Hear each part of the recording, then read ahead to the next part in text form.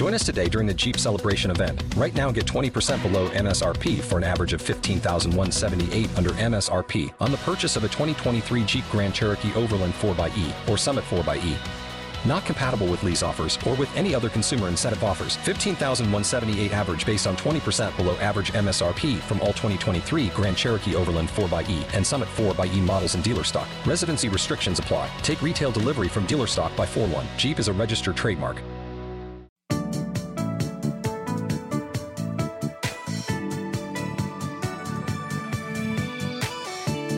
Today, we're very festive and we're going to take a look behind the scenes at Nintendo holiday parties.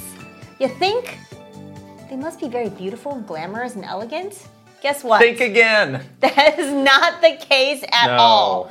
These wild stories are coming up in just a moment, but first of all, everything that we do here is made possible by our wonderful Patreon family. Thank you so much for supporting us. Yeah, we're into the holiday season. You might think, well, Patreon is a place where I can go to subscribe to get stuff like early access to this podcast and all sorts of other great things. True, but we now also have a Patreon shop where you can get other things that, I gotta say, can make some great holiday gifts. Right. You can also gift somebody a Patreon subscription.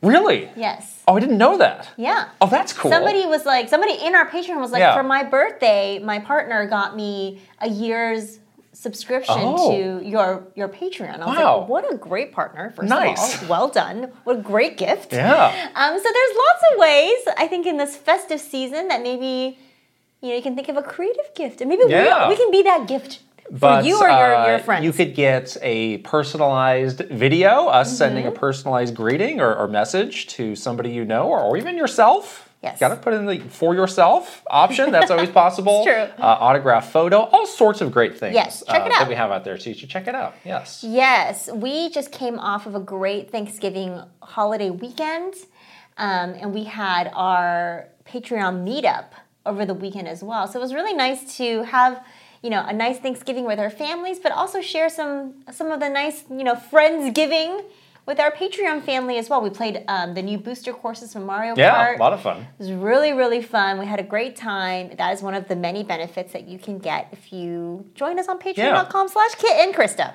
Speaking of Friendsgiving, thank you for all the great comments on our last episode where we had our big Thanksgiving table of friends. So fun. We shared a lot of the comments that we got either in our Discord or on the video directly with them.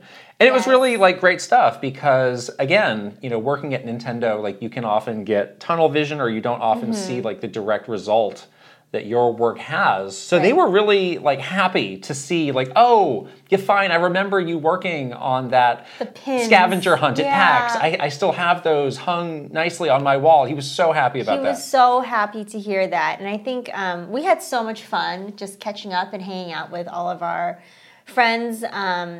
And it was really nice to be able to have sort of a bigger group like that. I know we need to work out some audio stuff in the future, but we're so glad to see and we hope that you guys did really like that format and that episode because we definitely have more ideas like that for the future. So tell us if you want to see more of our former Nintendo friends on the podcast. We love to continue doing this. There's no shortage of them. There's no shortage. But again, where was producer Stephanie? Not her invitation got lost in the mail somehow. She was already on the podcast. So I gotta give some other people a chance. Can't outshine these other people. She is very prolific. So we need to give others a chance to shine. I see. But she'll be back. Okay. For sure. Fine. She'll be back. Speaking of holiday gifts, we have posted now our holiday gift guide. Check it out. 12 great items. I'm very proud of this list. I am too. I would be glad to get any of these things. You have some. Fortunately, I own them all. I was like, wait a second.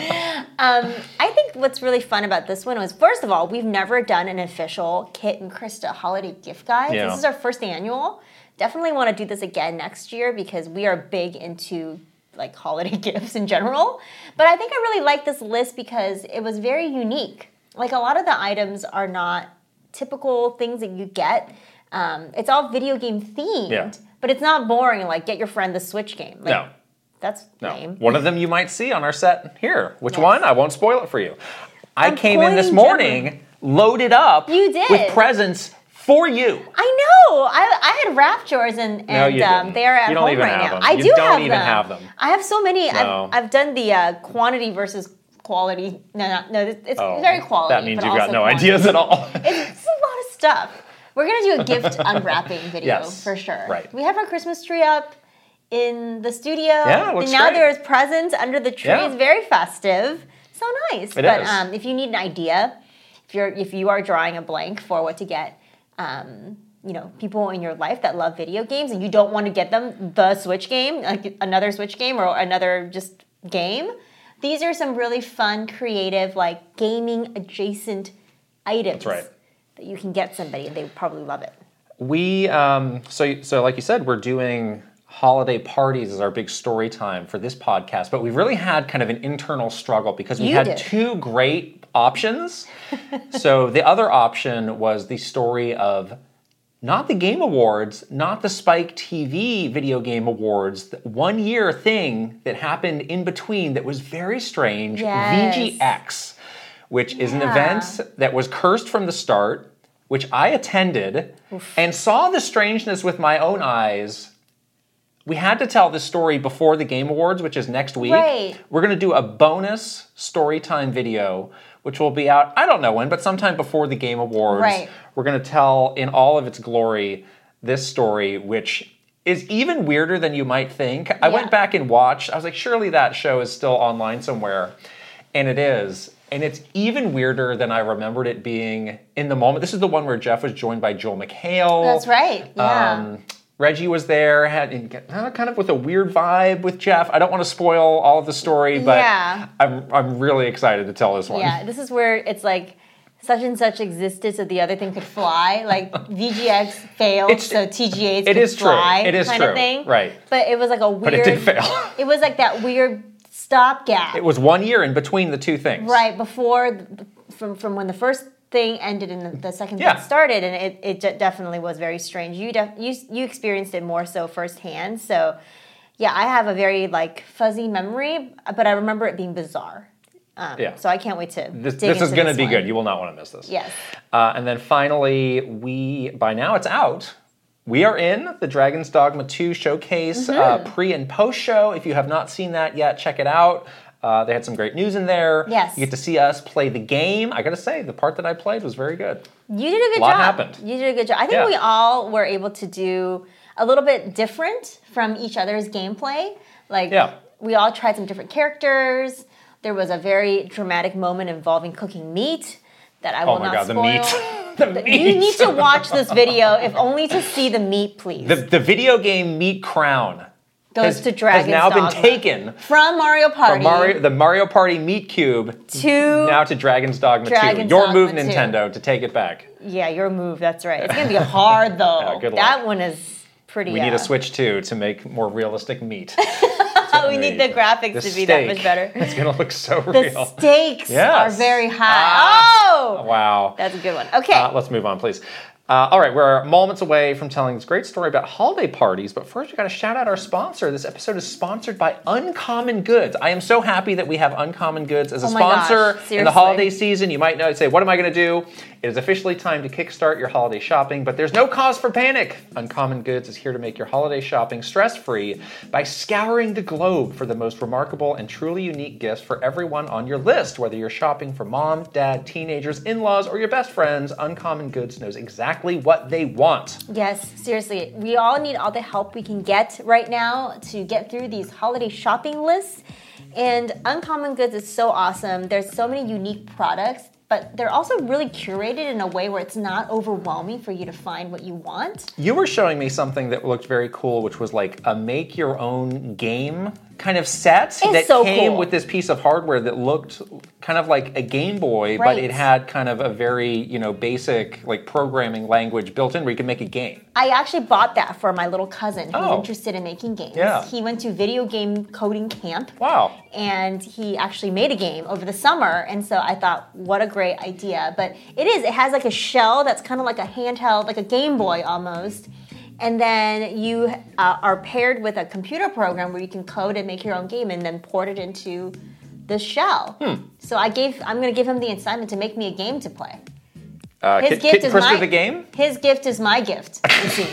But uncommon good, some great stuff. Right, and I have shared earlier, I got a great gift from my mom. That is wrapped and ready to go. Oh, wow. That was the very first holiday gift that I got this year, and I am all set on that. It's just a lot of stuff that you see so much of the same things when you're browsing. It's like, yeah, they already have that, or that's boring. Like, you just browse this site and you get filled with all sorts of ideas because it's stuff you have not seen before. Yeah, and the other thing I really like is they also have uncommon experiences. Yes. Which is basically like classes that you can get, and there's tons of different options. There's like mixology classes, there's cooking classes, map making. Wow! If you're interested in becoming that's cool. Cartographer.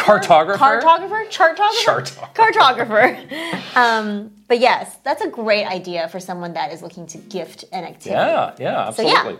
So to get 15% off your next gift, go to uncommongoods.com/KitKrista. That's uncommongoods.com/KitKrista for 15% off. Don't miss out on this limited time offer. Uncommon Goods, we are all out of the ordinary. And we'll put the link right over here and also in the description below. That's right. All right. Holiday parties. So this is a story that we have been sitting on for a year. 2 years. Well, I remember years. last year we did a poll. We had two kind of holiday stories of which one do you want to hear, and people voted for the other one. But I actually think this is the better one. This is the better one. This is quite comprehensive. Oh my gosh. And it has kind of a feel-good ending to it, even though it might start off a little rocky. Yeah, it was very hit or miss. And I guess, office holiday parties are not uncommon. A lot of offices have holiday parties. Right. A lot of people would say, well, that's a nice perk. Why are you here to complain about this? Right, yeah. Well, let me tell you. We really had sort of kind of a unfair, like we were in an unfair part of the company, I guess, because our office was like a satellite office, basically. So we were in like the Redwood City office.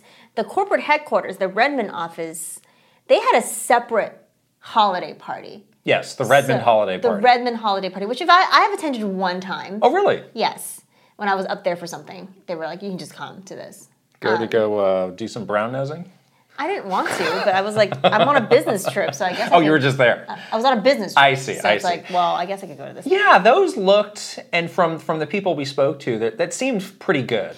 And they would do it in the office. Right. So it was truly like an office holiday party. They would decorate, and it looked nice. Right, they had the big Cafe Mario space, which they would transform, and they would do a good job of changing it up and making it look different. And everybody seemed to have a pretty high approval rating of those. And also the entire sort of like events team and like that team, they're in Redmond. Yeah, they had a lot of people involved in this. So they knew like how to do it, and they knew like what to bring to the office to make it feel fun and festive. They knew like the right caterers, like they knew that stuff because they lived in Seattle, like they lived in Washington State or whatever.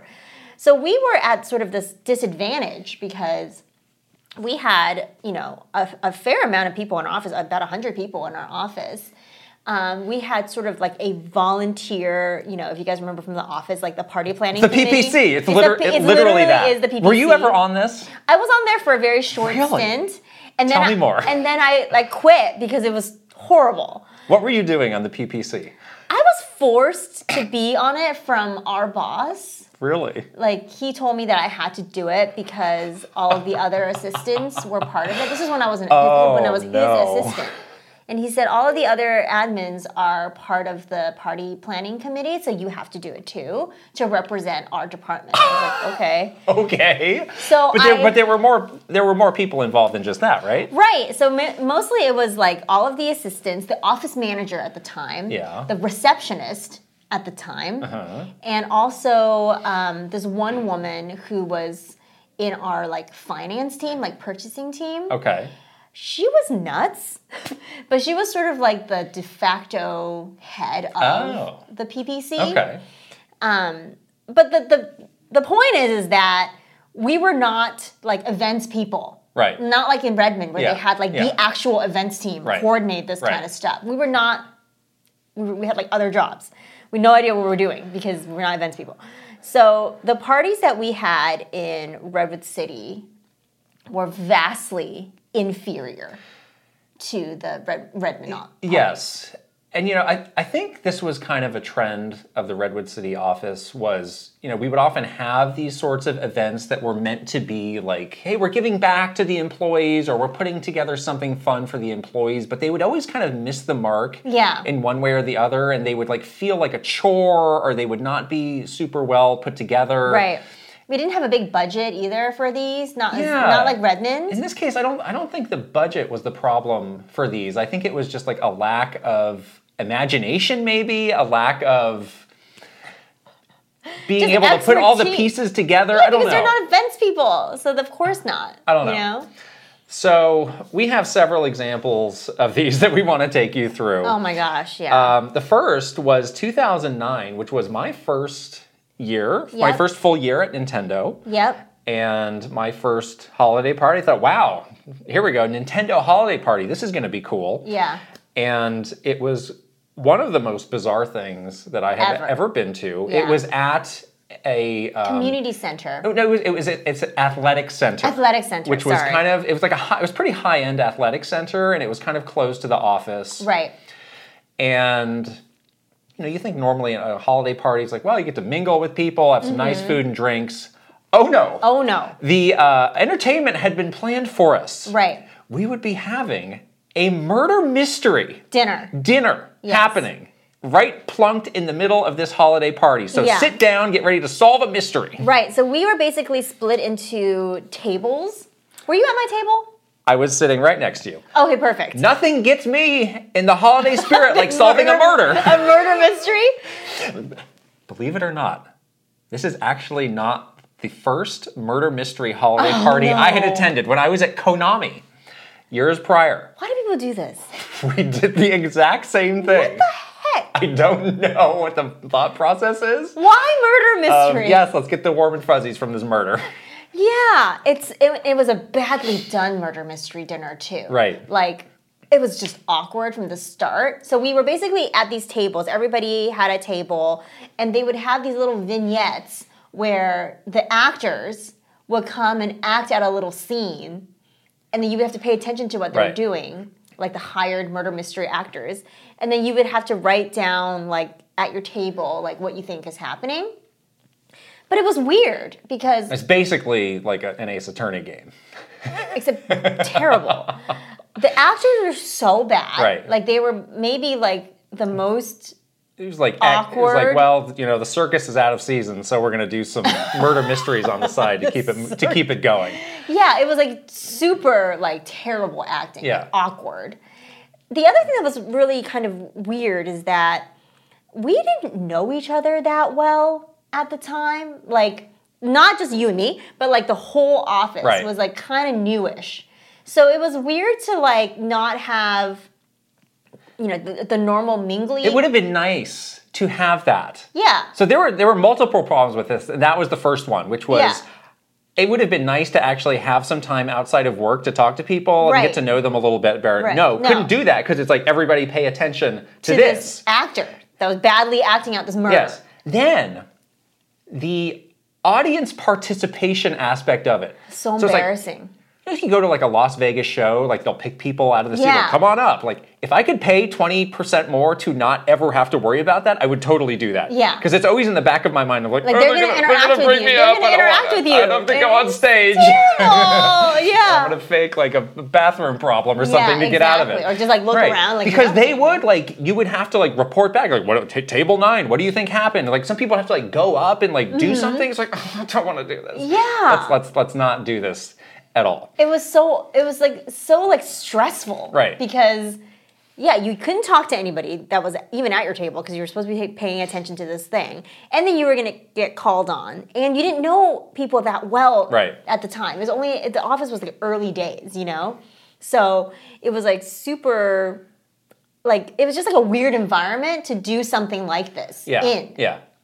Now, this holiday event and this specific murder mystery has a moment at the end that to this day haunts me a little bit. It haunts me. It really haunts me. It is like an unsolved mystery of the murder mystery.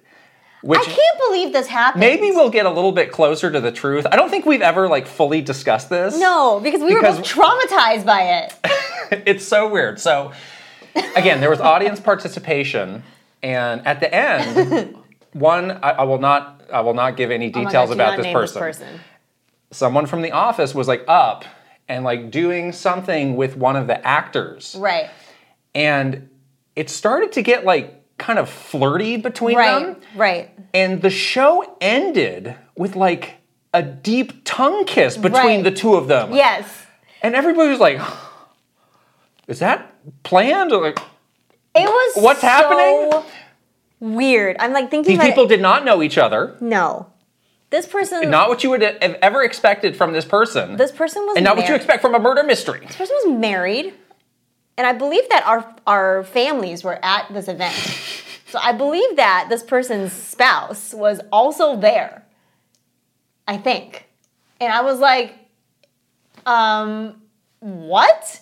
The other thing is that I was actually pretty close to this person. Yeah.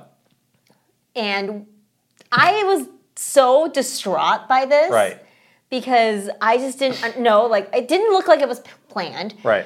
This person was such a good sport, though. Yeah. Like, laughed it off, sort of just kind of shrugged it off. I don't know if I could have done that. I think I would. Did you ever have like a conversation with this person of No. like, hey, what was that all about? No. It was never mentioned anywhere ever again. It was like such a like sweep that under the rug. We're all just going to delete this from our memory. I think so, because I don't think that it's actually legal to have this happen.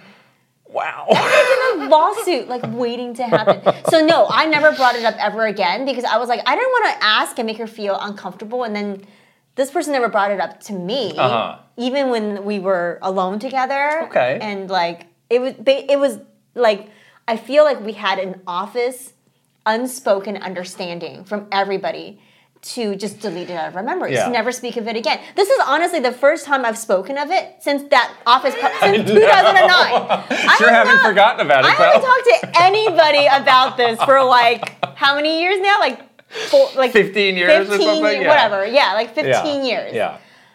This is the first time I've even like said any of this stuff out loud because I was so distraught from this. I was so distraught. Truly bizarre, truly just out of nowhere. Oh my god! It wasn't even like a peck. It wasn't. It was like I said, 5 Mississippis. Okay, if you guys think that 5 Mississippis is not long, count it in your head. See, I thought it was like, oh, they planned this in advance, but why would they do that? Right? No, it wasn't. It wasn't planned in advance. It defies logic. It defies explanation. It's but truly. But then we just all moved on from it. Truly weird. I think that's when I was like, well, time to go. And it truly set the stage for just a decade of strange holiday parties to come. I noped out of that holiday party at that moment. I was like, had an out-of-body experience. Good night, everyone. I will see you next year. And I left. Let's do that with this part of the story and move on to the next year. No, wait a second. I need to tell a story there's more. Of a previous year where you were not there. Oh, okay, yeah. Yeah, so that was 2009. Right. The murder mystery tongue kiss party. Yes. 2008, you weren't there yet. That was one of the first holiday parties we did. Was it 2008 or 2007? Whatever. Anyways, the first year that I was there, we had one other holiday party, and that was even weirder because we basically had only been in the office in September. Oh. So it was like 3 months in, and we did like a holiday party. Yeah. And it was such like a weird holiday party where this one was a little bit more like traditional, where there was like mingling and stuff. But the moment that I remember so clearly is they had this tarot card reader that was at the event as like entertainment. And you could go and get like your tarot card, like your fortune told, basically, as like an entertainment thing. And one of our coworkers, she went and got her fortune told. I didn't do this because I'm like, I don't want to know. Don't mess with the supernatural guys. So I like avoided this. But she went and got her fortune told, and the lady told her that she was going to get a divorce. And she cried. She started to cry. like during the holiday party. She was like, Maybe don't give that fortune at the corporate holiday party that you're invited to. Maybe do the good fortune. Maybe just keep it light. You know, You're gonna have a great year. You're gonna have a good holiday. Gonna build a snowman. Isn't that why does that card have a skull on it? Oh, don't worry about that one. You throw the third one out. You're gonna do great. Why are all those knives pointed at me? But so then, yes, she legit told her that she was gonna get a divorce, and weirdly, she did, which was kind of odd. Stop laughing. It's not funny. I'm biting my fist right now. It's not funny. Anyways, this is what I'm saying. Don't mess with the supernatural because things can happen. But why at a holiday party? Why would you do this? At a corporate holiday party, would you do this to somebody? That's just mean. Maybe the spirits were just coming out of her mouth and she couldn't contain herself, but she totally wept, okay, afterwards and was just like weeping in the corner. At the party. Yes. I was good friends with her, so I had to go like comfort her because, and then I was like, what happened? She's like literally weeping and sobbing in the corner. And I was like, what is happening? She's like, the fortune teller told me that I was going to get a divorce. Wow. Okay. So that was the holiday party before the tongue kiss party. Great. So that was a good streak. Party number 3. So 2010, I'd say this was actually the best one. I think we had a turnaround. But there was a 2010. specific reason for that. So this was at... People may not know this. In San Francisco, there is a Disney museum. It's like in the Presidio. The Disney Family Yes, Museum. It's actually amazing. If you're in the It's kind of Presidio, dedicated to the life of Walt Disney. That's right. Right. Yeah, but they have... Why is it there? Is the Disney family from this area? Maybe. Okay. Don't look at me. I don't know. I don't think they are, but okay. But the museum is actually incredible, and they have some really cool, like, very historical exhibits in there. Yeah. It's in a beautiful location in the Presidio, which is right next to like the Golden Gate Bridge, like that kind of part of town. So it was actually a really good idea to have the holiday party at a cool location. Yeah, like a museum is a good venue for a party like this because you can kind of go through the exhibits while you're talking to people. Yeah. It gives you something to do. Yeah, it gives something to talk about. Right. Yeah. It's a good conversation starter. Exactly. Like you said, the venue was great. So again, there was a reason that this was one of the best parties. You may think, well, what happened in 2010? What big games came out in 2010? Oh, Epic a little Mickey. game called Epic Mickey, which was exclusive to the Wii. Disney basically put this party on for us. Yeah. And obviously they helped us, get the venue. Everybody left with a great gift bag that included a copy of the game. I still have my drawing. They were doing like caricatures. Yeah. It was amazing. It was like, pretty cool. okay, this is like a great blueprint. Obviously, Disney knows how to throw a holiday party. For sure. And it really highlighted one of the fundamental problems with these Nintendo parties, which was there was never any Nintendo element things. of Nintendo anywhere to be seen. It was like anybody could have thrown this party. They were always so generic. It was always just like, we're gonna go to like a hotel ballroom and have a tarot reader make you cry. Or like we're gonna have a murder mystery dinner that has nothing to do with Nintendo, which is bizarre because you have such a good foundation of cool things. Yes, that you give me a Mario ice sculpture. Give me put some little standees up. Put some signs. I don't care anything. You can do anything. Right, let me go home with a picture that's got a little Mario in the back, or some Mario props, or something, or anything. There's never any of that to be seen. Just give me a cookie with like Mario's face on it or something. Nothing. Couldn't get that approved. Oh, you definitely couldn't take a bite out of Mario. Couldn't get that approved. Story. Yeah. Ironically, the person that got deep tongue kiss was the person that planned with Disney the second party. Okay, she's like, we got to do something different next year. Maybe it was like the trauma from last year. It's like, we can't let that happen again. We can't do this. We cannot let that happen again. So I'm gonna take the reins and plan this next party, make it good. But it was really good. This was like, I think in my this was the best one. I think this is the best one. Yes. Yeah. So we did have a good time at the 2010 holiday party. That was really nice. After that, things get a little fuzzy for me because they do start to blend together. But I do remember at one point you put your foot down and you said, I'm not going to these anymore. Yeah, there was one year where the party, this is when I was not living in San Francisco at the time. I was living in the South Bay. So with no traffic, about an hour to get into the city. They had a party in San Francisco at like a very generic hotel. Again, not a Nintendo theme thing to, rub together. You basically had just like, it was like a boring corporate holiday party. Like, we're just gonna go to this place, have appetizers, and you can mingle with your coworkers and their families. And I'm like, okay, fine. So I had to drive into San Francisco, and so did a lot of people. So did I. You did, but you were a little closer. You were a little closer at the time. Well, it didn't matter because we were stuck in. I remember seeing the sign on the freeway that said 4 lanes closed ahead, and I was like, 1, 2, 3. Well, this is a 4-lane freeway, so I guess we're just sitting here. We were stuck in traffic, I think, for like 2 hours. Yes. Getting into to go to this very boring holiday party. The holiday party. Yes. That was the year that I was like, never again. I'm gonna stop going to these because, first of all, they suck. Second of all, I don't want to talk to these people. Like, I'm sorry, okay? Like, I don't like you. And then you're burning like a Friday night or a Saturday night in the holidays where it's like I actually might have much better things to do. Yes. And I didn't like it that people brought their families. I'm sorry. This is really mean. If you come at me for this, I understand because this is very mean. Like, I don't care. I don't want to make small talk with your wife. Like, I don't care about your kids.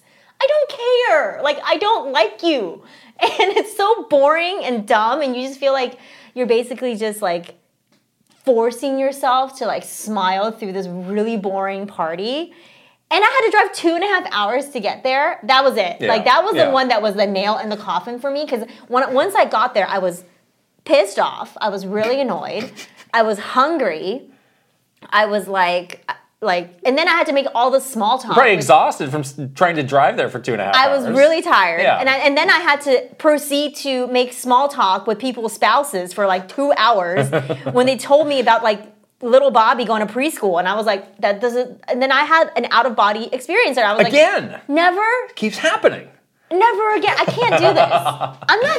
I am, this is where I put up the boundary. So you would think that would be like, all right, fine, like Krista's just out on these, no big deal, whatever. But no. There was a real pressure to go to these. Right. And there was actually somebody very high up on our team who, like, in the week leading up would go, like, desk to desk and be like, are you going to this holiday party? And if the answer was no, like, you would get grilled about why. You would get grilled about why. And this person would try to, like, change your mind. And you would feel like it was, like, kind of a bad career move almost. Right. And they would say that to you to your face. Like, pretty much, if you said no, it would be like, well, this is really important. This is a show of, loyalty to the company. This is a show of solidarity to your team. Like, you need to be a team player and do this. And I would always say every year, after that party, whatever year that was, I'd be like, well, I had a gastric incident on the road in Costa Rica last week, but I thought that was a pretty good show of solidarity. But no, I guess I'll go, have this mocktail.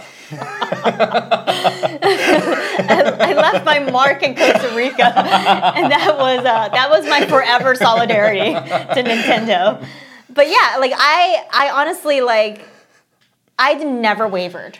I was really proud of myself. Yeah, you were very solid with that. I was like, this is where I draw my boundary. Yeah, I cannot dedicate any more of my time and energy to this company. Like, I can't do it. Right. And this person would make you feel so guilty. Right, they would. And then they would do this to you, to your face, like, just basically daily until the party. And then also we would have weekly team meetings, and they would call you out in the team meetings. So embarrassing, like, such and such, Krista's not going to the party, everybody. Like, why not? I think later on they knew that they had whiffed on some of these parties and were getting a little nervous about it. Yeah. Because it was like, well, we're spending money on this. We want people to go. Right. Because there would be a lot of, like, in, like, big, like, town halls, like, they would do, like, polls, like, what do you want? What do you want us to do? And again, like, this goes back to my point of they would try to do something that was nice for you, but they just couldn't get it right. Yeah. And like, you would throw out ideas like, just give us a half day, or like, write us a check or something. No, I had an idea. I had 2 ideas. I said, give us a half day. Yeah. Because, again, you've taken so many hours out of my life at this point. Right. Like, please just give something that's useful back to me. The other idea that I had, that we actually ended up doing later, was like, get us tickets to a local game. Oh yeah, we did do that later. And then later on, we got to go to like a Warriors game, and that was really fun. That was fun. Because I complained. And you know who was the one that made the Warriors game happen? Michael Sue. From last week? Yes. Really? Yes. Mysterious Trainer Mike was Way to like go. an advocate for it Okay. afterwards. He was like, you guys have basically messed up on these team things, like these work things too many Did he times. join the PPC? He set them joined straight? he joined like the executive PPC. Oh. Like the director's level see. PPC. And was like, look, people, Oh, wow. yeah, done messed up. And some he like finger wagging. he finger wagged them until they gave us Warrior stickers. Okay. And I was like, that's good. So I was not part of the executive PPC, but I was a director, which I did feel this pressure You did. as You had well to- to you show went. up to these, because I do think it would have been some behind the scenes back channel message that I think would have so. got from my boss of like, you really should show up to these, blah, blah, blah. Yeah, Would have yeah. been important. So I didn't want to go either. Right. But I came up with a system You had a good to plan. make this work. do the rounds, one drink. So what I would do was I would show up kind of midway into the party, and I would say, I'm going to have the most efficient 30 minutes at this party Right. and leave. Right. So basically, I'm going to do like a lap of glad handing, say hi, be very, hey, I'm here. hey, Vice President, see me? I'm here.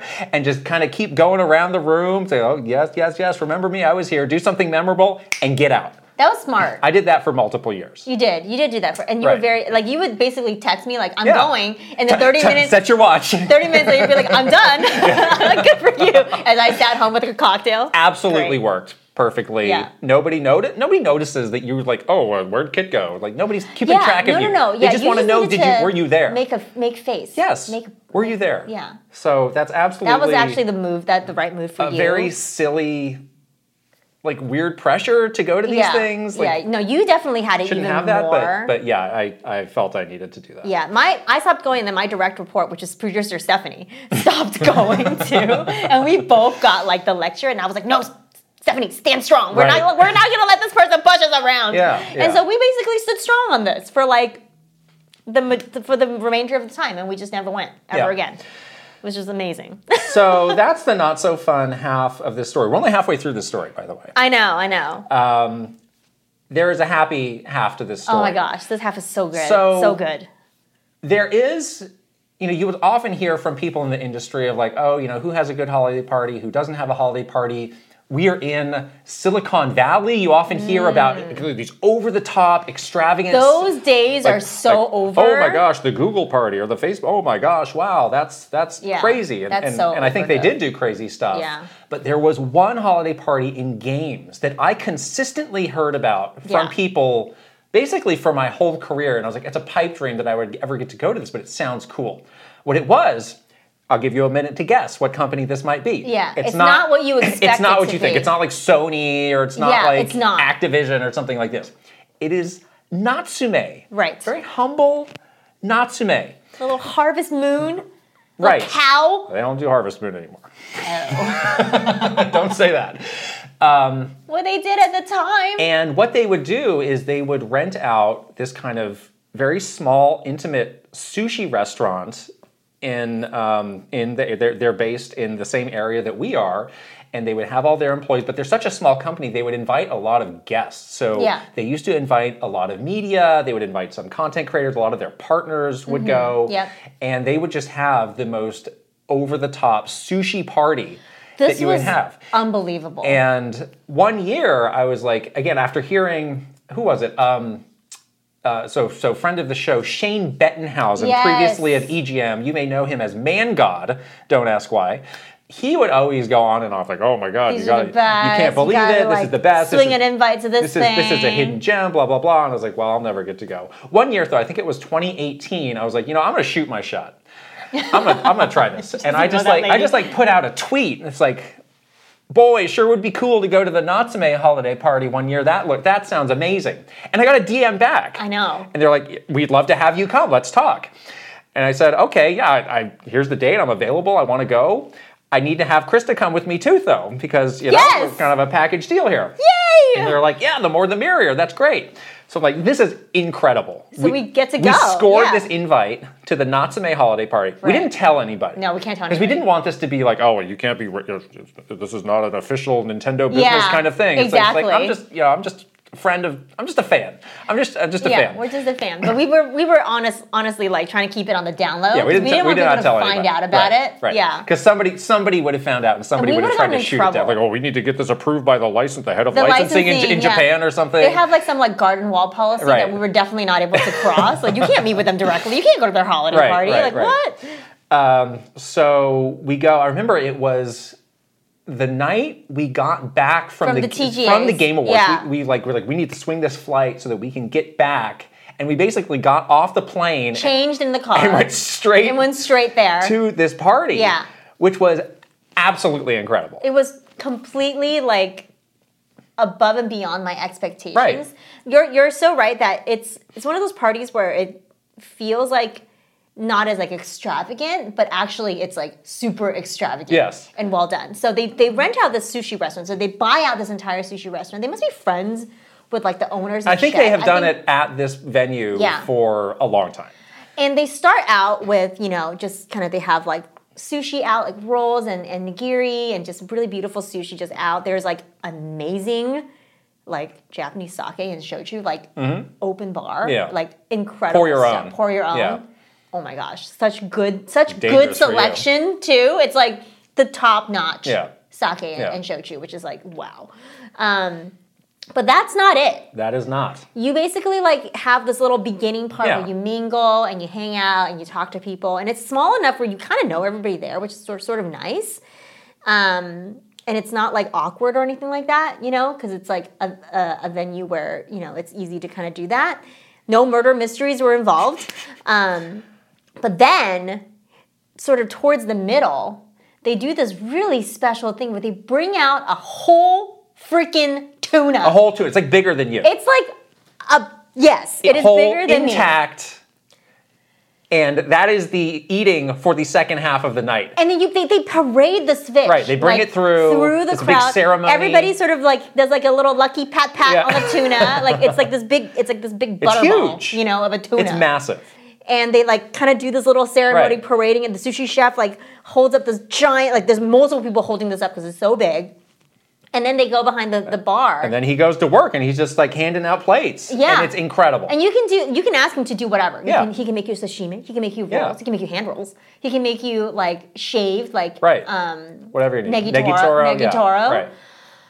So good. It's amazing. And it's like, oh, this is the Chutoro part. This Right. is the Otoro part. Like, oh my gosh. It is incredible. And at the end of the night, there's nothing left. Like it is 'cause we've completely gorged ourselves. completely devoured this whole tuna. Because we've eaten the which is amazing. Yeah. But it had a great feel. Like we got to meet the head of Natsume and talk to them, and there were a lot of other like people. Like I was like, oh yeah, it's Chris Hoffman, who is now with Way Forward. He's like, oh yeah, I've been coming to this for years. This is I wouldn't miss this. He's a good friend of ours too. So it just got a really great feel.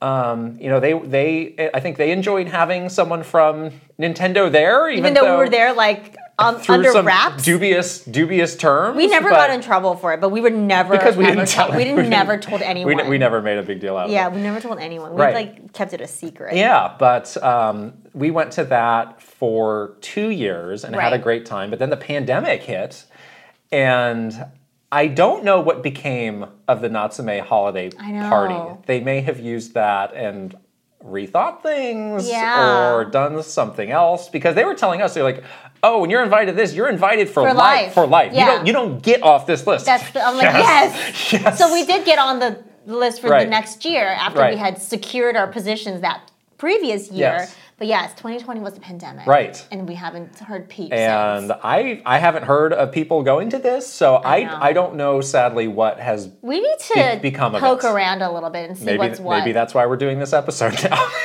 Natsume. if it's back on, it's not too late. If you are listening, please, we miss you. We really do. We love to see you again.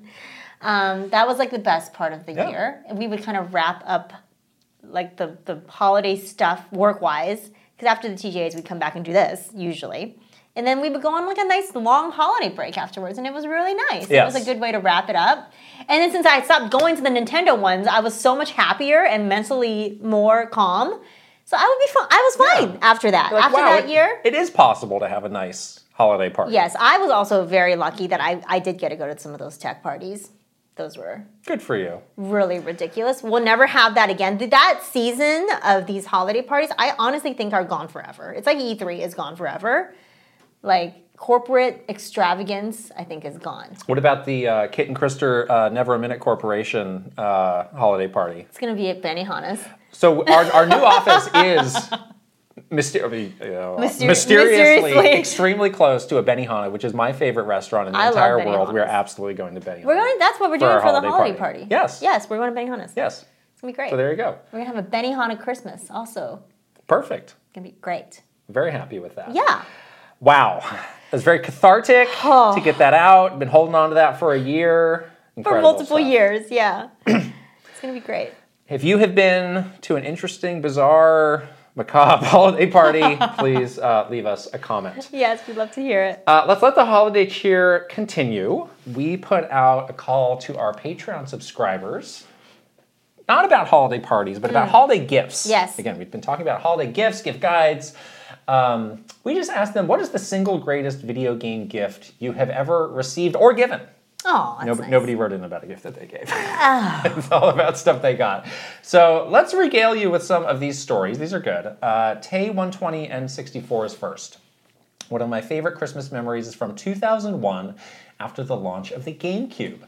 I opened my gifts and received Luigi's Mansion with the strategy guide. My parents knew I was saving my money for a GameCube, and even though I couldn't play it right away, I was so excited to already have a game for it. After everyone was done opening presents, my dad asked me to get a trash bag to clean up. I went into the kitchen and pulled the trash can out of the way, and there was a GameCube in the cabinet. I turned around to see my dad in the doorway laughing. I spent the whole rest of the day marveling at the incredible graphical detail of Luigi opening a door in Luigi's Mansion. It ruled. That is a special story. That's so nice. I love that story. I love a good Christmas surprise. Yes. You know, that's a good one. Paul Gale's next. One of my most memorable video game Christmas moments was in 1999. For 11 months, I had been collecting Pokemon cards, close to completing the full set, but kind of lost hope and felt guilty for asking for more packs because I thought the likelihood of Charizard was too slim and that it was going to cost too much money to buy more packs.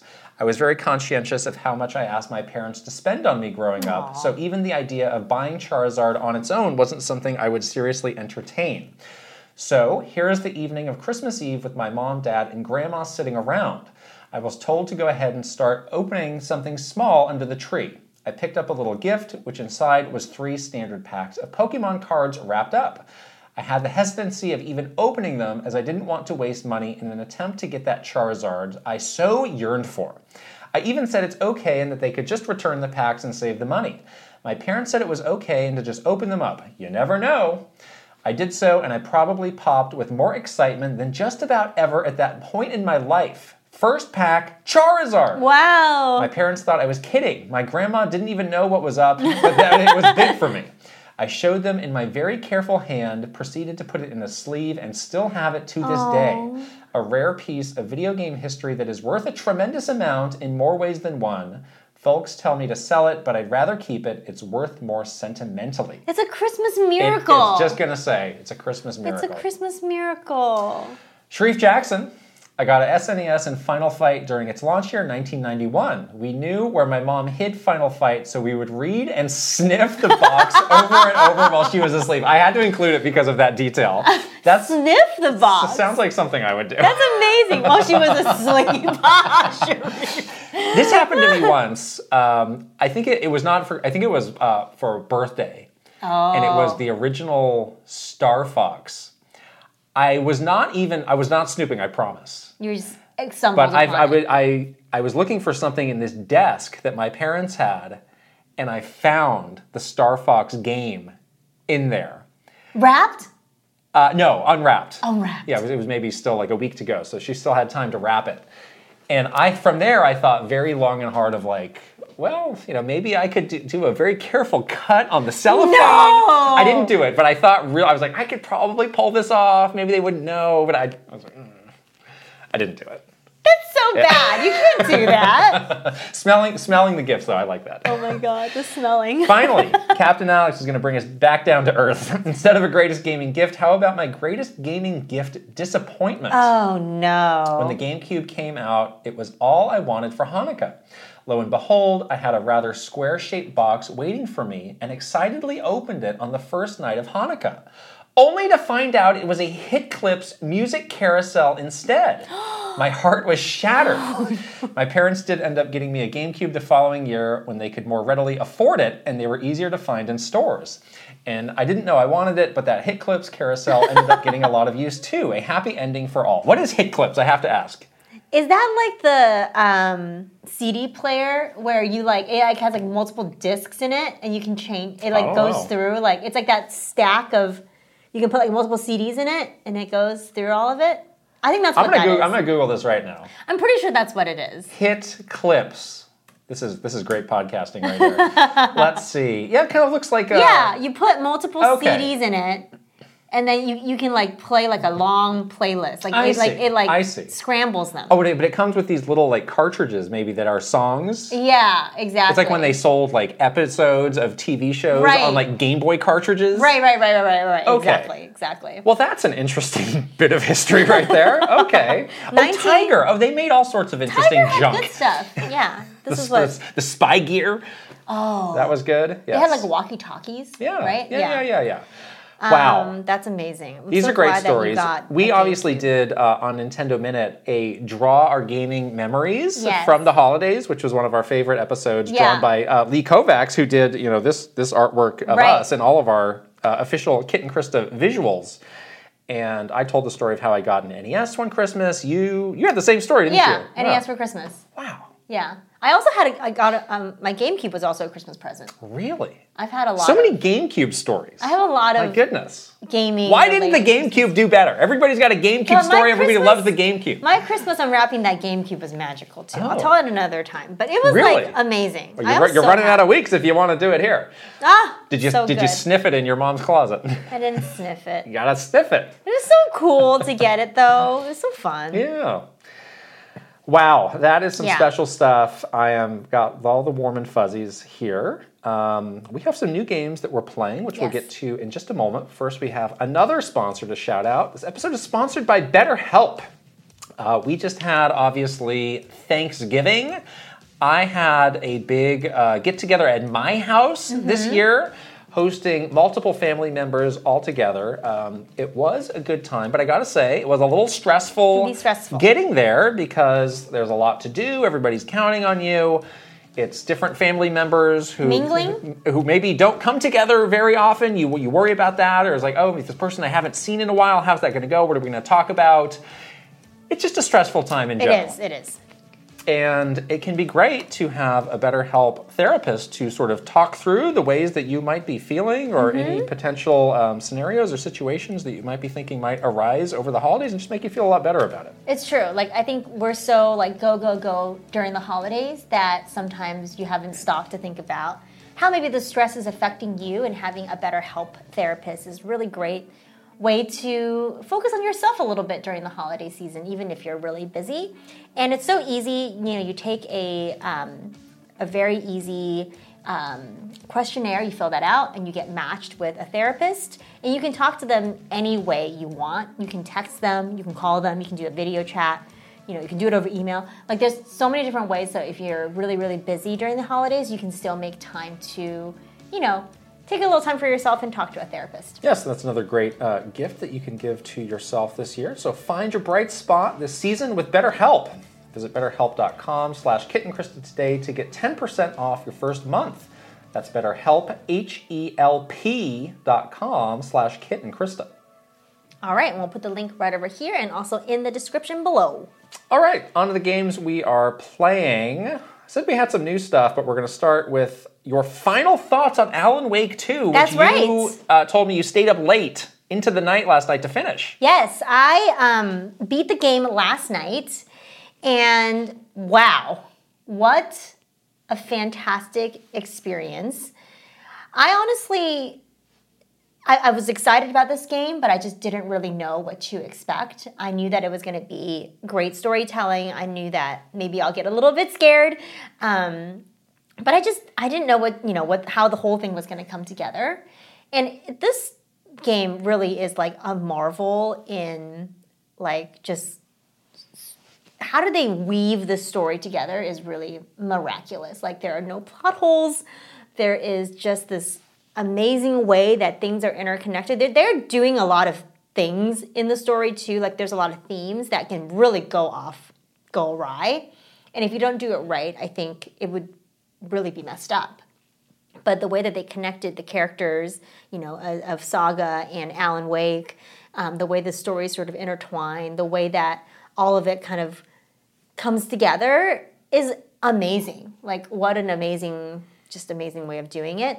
I really am just like still trying to wrap my head around this thing because it was just such an incredible experience. And then the other thing that I really loved about this game is like how music plays such a weirdly important part in it. And I didn't expect this going in. Like they have fully done like almost like an album. Like there's like a lot of songs. Like after every sort of chapter end, you have like a musical interlude. And it's all done by the same different artists. Okay. Yeah. All lyrics with like original songwriting. There is sort of a part of the game that's very like rooted in this one artist and this one like rock group that I definitely was not expecting. Like it was almost like a bizarre, almost like humorous part of the game that I just didn't expect. But I think it like really made it feel like a little lighter because it was so like dark and scary. And the music is legit so good. Like you can listen to the radio after you unlock all the tracks, and it just like it will play like a full-on album of all the songs in the game, and they're incredible. They're like really legit good songs. Like can one of these songs win a Grammy because they're really good? Yeah, the music was just like a surprise, and then like lastly, like just like the atmosphere of this game was just so amazing. Like you think like okay, yes, this is a horror, survival horror.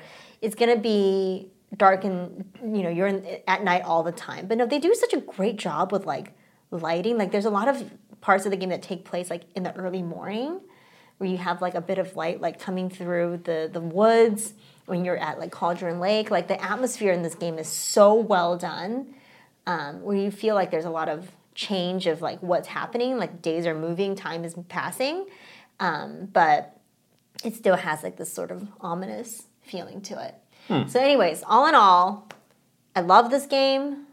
I know it's nominated for Game of the Year award. Yeah. You were saying like maybe there's a recency bias. Well, I haven't played it, so I don't know. It seems like people love this game. I think that helps. This has a real shot. Could it win? Of taking it. Could it win? Really? I think so. Oh wow. I think so.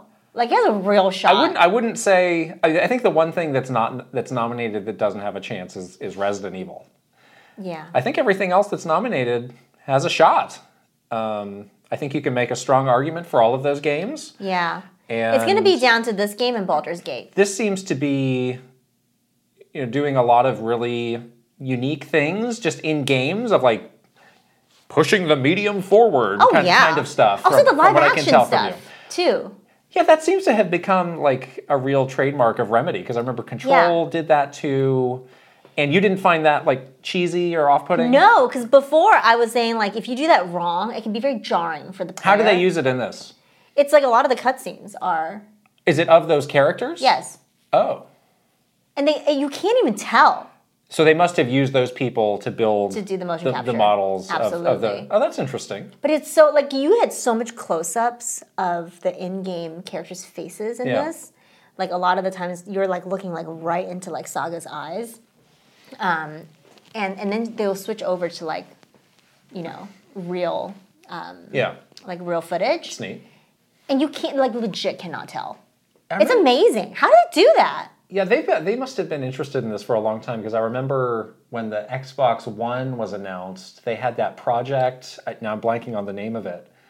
that I think it was going to be like part game, part TV show. Oh. So they do have this interest in like live action tying into games. Yeah. And I remember Control had a lot of that. Control had a lot of that. I don't know what the first people listening will know better than us. Like, what was the first time they did this? Right. But it is an interesting kind of obsession. It's a signature for them now. It's like a very Remedy thing to do, and they just do it so well, like where you don't feel taken out of that experience at all by a live action. I remember in Spider-Man 2, they would have like a photograph, and it was like a real photograph. I was like, I don't like this. Yeah.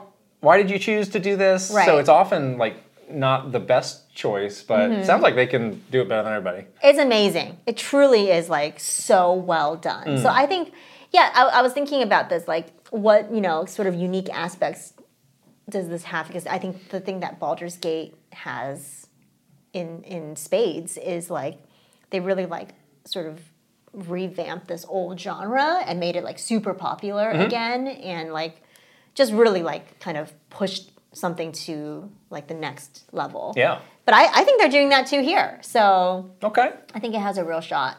I think it I would not be surprised if this took it, honestly. Yeah. I wouldn't be surprised. I am interested in this. I don't think I'm gonna play it this year. I'm just not feeling very in the mood for something horror-y at the moment. It was scary. Maybe like a Halloween next year, I might feel more inclined, or who knows? I played this whole game with my dog Chili next to me, and I jump so much that it would scare her. So I felt kind of bad for her. Yeah. Just every time I jumped, she'd be like, she would jump too. You know? They don't have a no jump scare mode in the menus. You're gonna be jumpy. There are some moments where I legit was pretty scared. So it was tough. You're really wishy-washy on how scary this game is. It started out okay, and the ending 30% was pretty bad. Oh no! There was a lot of chasing. You know, I don't like being chased at all. Yeah. I actually looked up both chase scenes. I watched a video of it before I did it, because I would be so scared that I would just die because I would be like frozen. Panic. I'd be frozen. I wouldn't know where to go, and I'd be so disoriented. Right. I'd just stand there, and then it would get me, and I would die. And so I basically would watch a video of where to go because I was too scared. That's fine. So I did that for both of like the big chase scenes, because I can't do it. Yeah. I can't do the chase scenes. Everything else, honestly, was fine. I definitely felt better playing as Saga, and I did not feel as good playing as Alan, because I don't know, that character felt a bit more like a Resident Evil character, where you just don't feel as capable. You know, it's not like a Leon where Saga's like a Leon, where you're like, she's an FBI agent. She knows what to do. Like she can do this. Yeah. She's okay. She's very calm. Like Alan is like struggling with his own an author. Yeah, he's not I just don't feel like he One step up from podcaster in terms of weeniness. Definitely a weenie. I mean, he had a weapon, but he talk these monsters to death. I know. Well, let me tell you the thing about that. But then he would also get really scared. He would get scared. He would get scared, and then it would scare me. Oh, that's good. Actually, like the in-game character getting scared and having an actual reaction. He would be really scared. That's smart. And he would be like, you can tell he was like struggling with like the darkness in himself, you know? Yeah. Anyways, so yeah, the last 30% of the game was pretty scary. Okay. That's where it turned to true horror. But the 70% was okay. Okay. I loved it though. It's great. Well, what now? And I need a happy game now. We have 2 weeks. We're recording our Game of the Year podcast 2 weeks from today. So what are you going to do with these 2 weeks? I got to play Super Mario RPG. Oh, yeah. I have to play that game before we record it. And what else am I missing? Back to Baldur's Gate? Back to Baldur's Gate. I can probably put in a couple more You're going to be so lost there. when you go back to Baldur's Gate I'm okay. 3 months later? I'm at the part where I'm going through that cave right now. Oh, that is the worst place to be. Really? Yeah, that can be a bit tricky to get through. Uh-oh. I still say you should leave the cave and take the other path. Okay, I just started the cave, so maybe I can do that. Yeah, I think you should just get out of that cave. Just get out of the cave. That cave was a bit tricky to navigate. Okay. Yeah. But yeah, I was asking you, like, what else am I missing? I played so many games today. I feel like we are pretty good. Should I play Assassin's Creed? If you want to. I kind of feel like that's another one that I should you can play. You can get a great sale on it if you buy it like today. I know. I feel like it's on Cyber sale. Monday. Oh. That's today. I bought else? something on one of these Black Friday sales. You did? Which is a game that I have been saying I'm going to play for about 6 months now. It's Star Wars Jedi Survivor. Yeah. And that's a game I'm playing now. And it's great because again, as we get ready for Game of the Year, that was one of the bigger releases. Right. I was like, I really should check that out. And I wanted to check it out. I'm a huge, huge Star Wars fan. I was kind of middling on the last game, but I really do love Respawn, so I wanted to give them another shot. Mm-hmm. And this game is pretty different from the first game, I'm finding. The first game, where I kind of noped out of it, was it had these dungeons, which were very much like traditional Zelda dungeons. Oh, so very puzzly? Yes, which is things that I struggle with.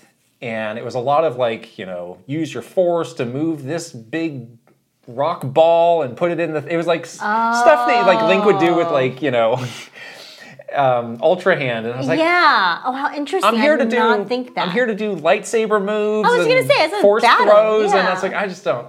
And they got kind of hard for me. So I was like, I just don't. This is not what I'm here for. So I noped out of that. And in that game, I also didn't love the main character. I just couldn't connect with him very well. Like, that is kind of him becoming a Jedi, so he felt kind of like a little annoying at times. But this sequel is very different in a lot of ways. It's a different style of game. You go to a lot fewer areas, I feel. Like, I've been playing this game, I've probably played it like 10 or 12 hours so far, and I've only been to like 2 areas that are really big. Is it open, like completely open? No. Okay. But there's a lot of different ways to go and options for exploring it, and it is kind of like a mini like Metroid-y type experience where it's like, well, you don't think you can go here until you get this thing, and then this whole area opens up. Retroversing. So it's a very intricate game design. We will get back to the game design in a moment. The character, strangely, I like a lot more now. And it's hard for me to put my finger on. I think it's just more being like a little bit generic in the beginning and in the trailers. Is there more personality? He's just a more like assured character now. Okay. He is like the full-on, proper Jedi. Confident. So I think he just has a lot more confidence, and he does kind of have a bit more of that good Star Wars thing where he can be a little quippy, balancing the lightheartedness. He does have his droid, BD, which is like cute. One of the cutest droids that they've made. You need a cute thing in any Star Wars. Super cute droid. So I that was one of my first reactions. Was like, yeah, this is pretty. Those dungeons are not there. Thank goodness. There are occasionally optional dungeony things that you can do. I've done a couple of those. Were those puzzly? That are puzzly. Aha. I haven't had too much trouble with those. And again, they're optional. You do get sort of a bonus item for going through it. But I have not felt a lot of frustration with those. I felt completely fine with those, which is good. All of the action feels great.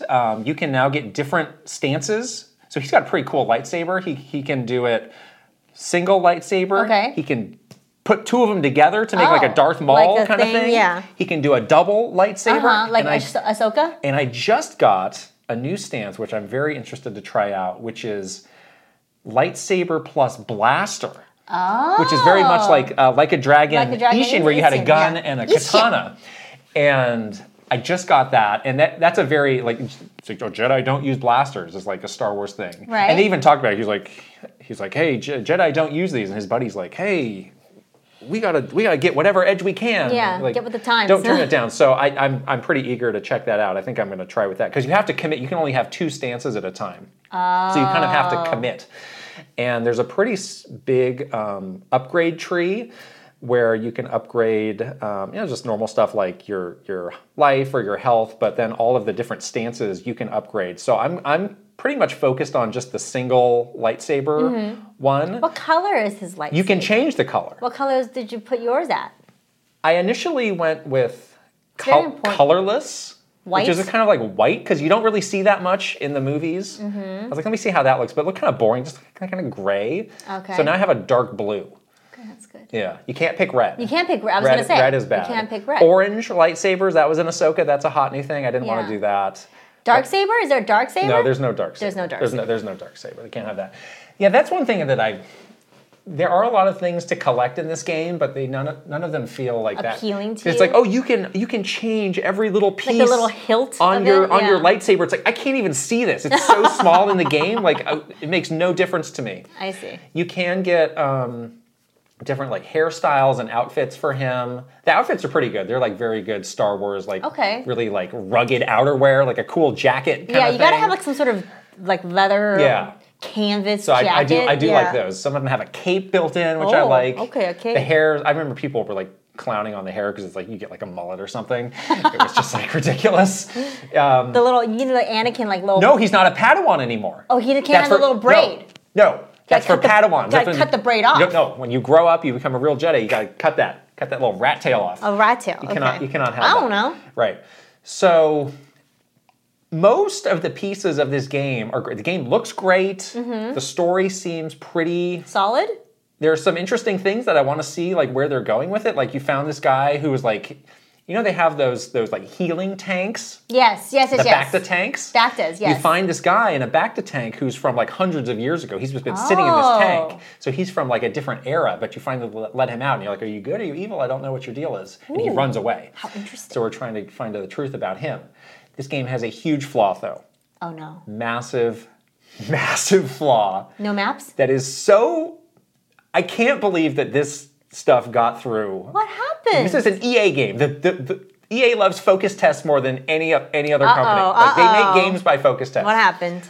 The level design in this game is so bad. What? And so boneheaded.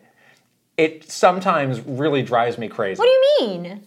So the game leads you in the wrong directions. Like, level design is a pretty, there's definitely an art to it of, like, I'm going to lead the player down the right path. Right. So I have these pretty big open areas, but there will just be, like, oh, here's a big open area over here, and everything is indicating that I should go that way. And you'd go all the way down to nothing there. It's just a massive dead end. But you think, like, oh, no, this is definitely where I need to be. What do I need to do to trigger this thing? And he'll even have, like, dialogue of, like, oh, the elevator's not working. How could I get it back?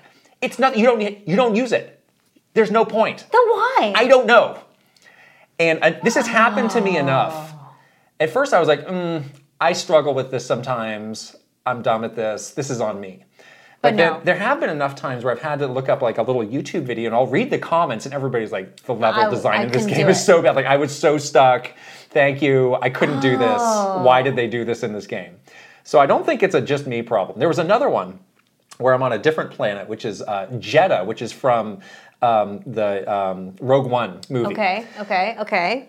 And that's like a deserty planet. And they set up this thing where it's like if you run on the sand, there's like a little scorpion thing under the sand that will like count to 3 and it'll come and kill you. Like it will instant kill you if you run on the sand. So you have to jump on these stone platforms to get around. Okay. And there's enough platforms you're like, okay, I could probably just chain together some jumps and get to this door that I need to get to. And I couldn't figure it out. I was like, I'm like missing a platform. And they found like, well, and I went to the guide and they're like, well, if you run on this narrow patch of sand that has no indicator at all, it won't trigger the thing and you'll be fine. How would anybody know this? Why would they do that? I don't know. That's really bizarre. That's like a major miss. It's kind of hurt my faith in Respawn a little bit that like, who thought this was cool? Who people playing this game? Like, yeah, this is awesome. What? How did this happen? Like a huge budget, like mass audience game like with this? like a huge IP. Right. Like you can't figure out how to do something very basic. I mean, it's not. I'm not discounting the challenge around level design, but just basic things like. It's a pretty fundamental thing for a game like this. That's a good way to put it. Right. Yeah, it's fundamental to making a video game. They do have an assist that I turned on where if you're going in the direction of the objective, it will like make a sound. Okay, well that's helpful. No. It's better than nothing, but it just seems to be going off like all the time, no matter which way I'm facing. It's like the shrine the shrine detector. You're like, what? I don't know, man. So what now? I'm just having a very short leash of looking up on YouTube, like what the solution is, because it's like I don't trust. Is there some sort of map with the thing? Yes. Objective marker? You just go towards that? No. There's another thing that you can turn on, which is like, so there's like the objective, which could be pretty far off in the distance. There's another thing you can turn on. It's like more of a close term objective, where it's like, why don't you go here to take the next step? I found that thing is often wrong. So, What? again, this game. No. I don't trust what this game is telling me. Is the thing. That's so weird. Right. So if that's wrong, right. then so if I get stuck, I'm just instantly going on YouTube to find whatever counterintuitive thing they wanted you to do. So that's just kind of how I'm playing it. Last night I did a stretch that was more action oriented. That was great. Like I said, the fighting in this is good. There is a lot of like cool fan service too. Like what it would have been like to see a Clone Wars battle droid fight a stormtrooper. Well, they're both in this game, and sometimes you walk into some battle and they're like fighting it out, and you can just sit back and watch. It's kind of neat. Okay. I like that. So this game has a lot going for it, but that one thing really holds it back. Well, that's a pretty big deal. Really holds it back. That's a pretty. I mean, that's a major. Yeah, this game. miss. I remember when this game first came out, it had a lot of bugs. Okay. It does still have some bugs that I have encountered. There was one thing where there was like a house that had like a laser door on it that I guess you're not supposed to get up to. I walked up Straight to it, through it? and I just went right through it. And I was like, hey, how do I get out of here to turn it off? And they're like, oh, you actually not are supposed to get in there until like way later in the game, until you get some skill. So I just had to like turn it off and reload my save. Oh no. So this game's not perfect. Okay. But There are some good parts about it. what I like, I do like. Yeah. I'm going to keep going with it. I don't think it's super long. Yeah. A part of me likes that I kind of like flawed games in some ways, just not when they're Fundamentally frustrating, flawed? not when they're super frustrating like Yeah. that. But now that I know, I can work around it, I feel. Well, you're really giving this game a lot of leeway. There were times where I was This like, is where the IP has a hold on there you. were a couple times I was like, I'm done with this. But then, No. but then a cool stretch would come. That's what I'm saying. Like, you are such like a fanboy of Star Wars. You're giving an extra leash. I for won't sure. deny that. That's fine. Well, good for them. They're lucky. Yes. Yeah, the IP is I keeping it agree. afloat. Because I agree. if this was any other game that had this terrible, I haven't played this game, but if it had, as you described, to be this kind of level design, like people would nope out of it so fast. Yeah. If you were some like random game that had something like this, it would be a no. Yeah, I don't know. I mean, this was not a problem in like Titanfall 2, which was an amazing game. Oh, that's a great game. They didn't have this problem. I imagine What there's different people happened? working on this because Yeah. this is not a first-person shooter. This is a third-person action-adventure game. Yeah. I don't know. Wow, that's amazing to me that could slide in this day and age, honestly. But anyways. Yeah, I don't know. All right. There's one more game that is new that we are both playing, which is Monster Hunter Now. Yes. Which is a new-ish. Well, Semi-new, was new once. yeah, was new ones. Mobile game. Mobile game. Which is made by Niantic, obviously, who makes Pokemon Go. I got turned on this game from the 8-4 podcast, Yeah. who is very into Monster Hunter, all things Monster Hunter. I'm also and they were into talking Monster about this. I Hunter. was like, let's check it out. This was a sort of a fun thing to check out over the break, but it's pretty cool. It is really cool. I have been spending, as you know, we've both been spending, but I've been spending a lot of time with the Capcom friends. Yeah. Recently. You really have. I know. I've just been like sitting in their office without any good reason. But yeah, I've just every time I go there, I see all their Monster Hunter stuff. I'm like, man, I miss that I want to game. pick up that giant sword they have. I tried to pick it up. It was very heavy. It's heavy. I could not do it by myself. But I am missing. I'm like trying to scratch like a Monster Hunter itch. And then, of course, we were both like, our interests were piqued by this game. We both played a ton of Pokemon Go Yes. together. So we have been playing this game over like the Thanksgiving break. We're both like pretty like in it now, I would say. Yeah. And this game is like really fun. It's amazing how, they were able to translate some of the core things in a Monster Hunter Right. game into this mobile experience where it still feels like a Monster Hunter game. Like you still do all the cool things like, fighting monsters, getting their parts, making weapons, making your armor. And excuse me, I was like immediately like sucked into like, oh, okay, I need to hunt like 1 million of these so I can get the armor set, like immediately, like I do with Monster Hunter. And then obviously it still has sort of the, the Niantic style of like, walking around. Location-based things. Yeah, so it's great. Yeah, you walk around and you can see different monsters and also different points to like harvest materials. Yeah. And like the battles are pretty close to a real Monster Hunter battle. Obviously, they're meant to be much more streamlined, but you can square up with a monster and dodge attacks from it and do attacks yourself. You have specials. You can break different parts of its body, which will give you more materials later on once you defeat it. You can do it multiplayer. We have not had a chance to try that out yet, but I think we're going to. I just unlocked the ability. They start you out with a sword and shield, which I think is a good choice for people. Right. I just unlocked the great sword, which I had been looking forward to getting, but now I think I'm going to go back to the sword and shield just because it is in true Monster Hunter fashion. Like slow.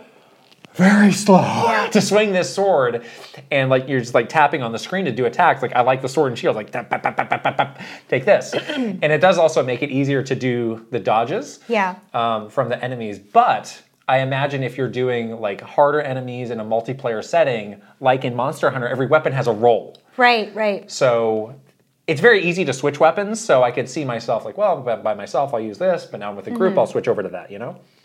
Yeah, the weapons I find are pretty fun, and I like the way that you quote attack in the game or play fight the actual monsters, because it does have some skill. You're tapping obviously to attack, but there's specials that you can do to charge it up, and you can do a special. If you do a perfect dodge, there's the slow-mo effect that happens where you can do extra damage, and then you do get more rewards if you beat a monster within a certain time frame. Yeah.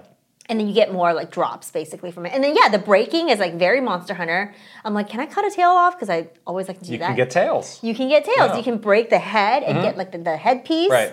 So all of that translates really well in this game. You also get a little palico friend. Yes. Who wanders around with you and helps you gather things. And so they really did a great job making sort of the core Monster Hunter elements, and bringing that to a mobile experience. Yeah, and there seems to be a lot of gear, and the gear will give you certain abilities. So I got one that lets you lock on to different parts of the monster if you want to be sure, I want to break the head, so I just want to attack there instead of trying to aim it. Yeah. So I have not yet gotten into that thing of I need to get this set. I learned the hard way about that years ago. You had a traumatic experience. I'm more easygoing about the armor now, but the weapons are cool. There's a lot more. The hammer was the one that I wanted to work towards. They don't have every Monster Hunter weapon. They don't have the hunting horn. Right. But they do have a good, I think there's 6 or 7 different weapon types that you can get. So I need to unlock. I've only unlocked those 2 so far. But this game's really cool. If you like Monster Hunter, if you like Pokemon Go, we both played Pokemon Go pretty heavily, in chunks of time. We'd play it really heavy, take a break, and then come back and play it really heavy again. It's just a lot of fun, and it's a good reminder of what makes Monster Hunter cool. Yeah, exactly. And I did get my butt handed to me by a huge 5-star monster, so I'm looking for a multiplayer friend to help me. So that's you. Yeah. So we're gonna try that later. But yes, they do get tough, those monsters. Right. Well, that's the games we are playing. I gotta say, the news section this week. Very light. Waiting on a tax return? Hopefully it ends up in your hands. Fraudulent tax returns due to identity theft increased by 30% in 2023. If you're in a bind this tax season, LifeLock can help. Our U.S.-based restoration specialists are experts dedicated to helping solve your identity theft issues. And all LifeLock plans are backed by the $1 Million Protection Package. So we'll reimburse you up to the limits of your plan if you lose money due to identity theft. Help protect your information this tax season with LifeLock. Save up to 25% your first year at LifeLock.com/aware. Purchase new wiper blades from O'Reilly Auto Parts today and we'll install them for free. See better and drive safer with O'Reilly Auto Parts. O'Reilly Auto Parts. It's a little weak. Let's be honest about it. Everybody was on holiday. Good for them. I was sure that there was going to be. We're recording this on Monday. The Monday after that, I was somebody's going to have some piece of news on Monday that will lead this news section, but there was literally nothing. Nothing. I feel like this Black Friday was sort of, there was not a lot happening. People, other people were saying did this Black Friday kind of suck because people didn't seem to have wow, what a great deal. What's this and that. we would often have people come into Nintendo and present to us of like, here are the Black Friday trends or the holiday shopping trends from consumers.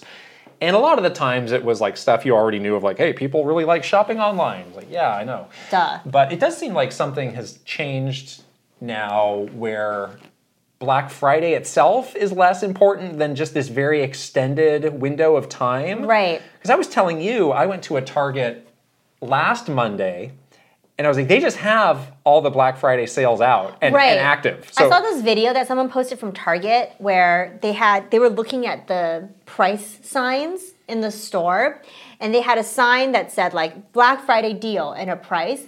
And if you look right underneath it, it was just the normal sign for the price, and it was the same. Oh, really? Yeah. Well, they did. I mean, if you wanted the big TV on sale, like they had the big TV on sale. But it's not on sale just for Black Friday. It's on sale for like the for whole a long month. time, right? Yeah, right. they just put up a Black Friday thing because people think that's when they're supposed to shop. So there's less pressure on this one. I think so. Moment. I think a lot of people realize, like, yeah, this is kind of a bad thing that we've created, where people are getting trampled.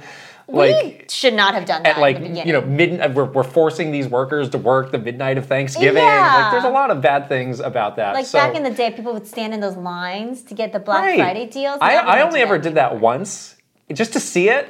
And I think I went to like a Target, and I was like, I think I ended up buying some like Tupperware or something, because I was like, I don't really need any of this stuff, but I need some Tupperware. And I that's guess like, you're here now. It's like 20% off. Okay. Wow, how lame. It was really lame. Yeah. Yeah. So anyhow, we were thinking like maybe there would be some kind of like announcement from Nintendo sharing their yes, sales numbers. That was a real thing. The Nintendo Momentum announcement. People would often like track the numbers over the holiday and like, oh, will we have some impressive stat that we can trot out of like, hey, we're looking good for the holiday season. Holiday season of all time. Some sort of headline like that. So that didn't happen for them. It didn't happen for anybody. Nobody trotted out any news. And I can understand why in Nintendo's case they didn't, because I mean we got 7 years of Switch. Like it's hard to top the peak, Black Friday weekend or however you want to slice it. At this point, you're just not going to top. You're not going to get there. Whatever was from 2019 or whatever your peak was. Right. And yeah, like with PlayStation and Xbox, they typically had better sales, I felt. Like, I feel like Xbox was usually more aggressive with the sales. Like, they had deals that were pretty good, but not like, oh my God, people are jumping on this like crazy. There was that PS5 Target sale that people were posting about over the weekend. So they do discount a bit more. But yeah, I didn't see anything from anybody. Everybody was pretty quiet because I suspect that. Remember one year they had like, we have a $200 Series S. It was like, wow, that's for a next-gen system for $200. That's pretty good. That's pretty sweet. Yeah. But yeah, nothing this year. I just felt like, just in general, things were a little bit muted. I don't know if that's just kind of the place we are with this console generation, especially for Nintendo at the tail end of theirs.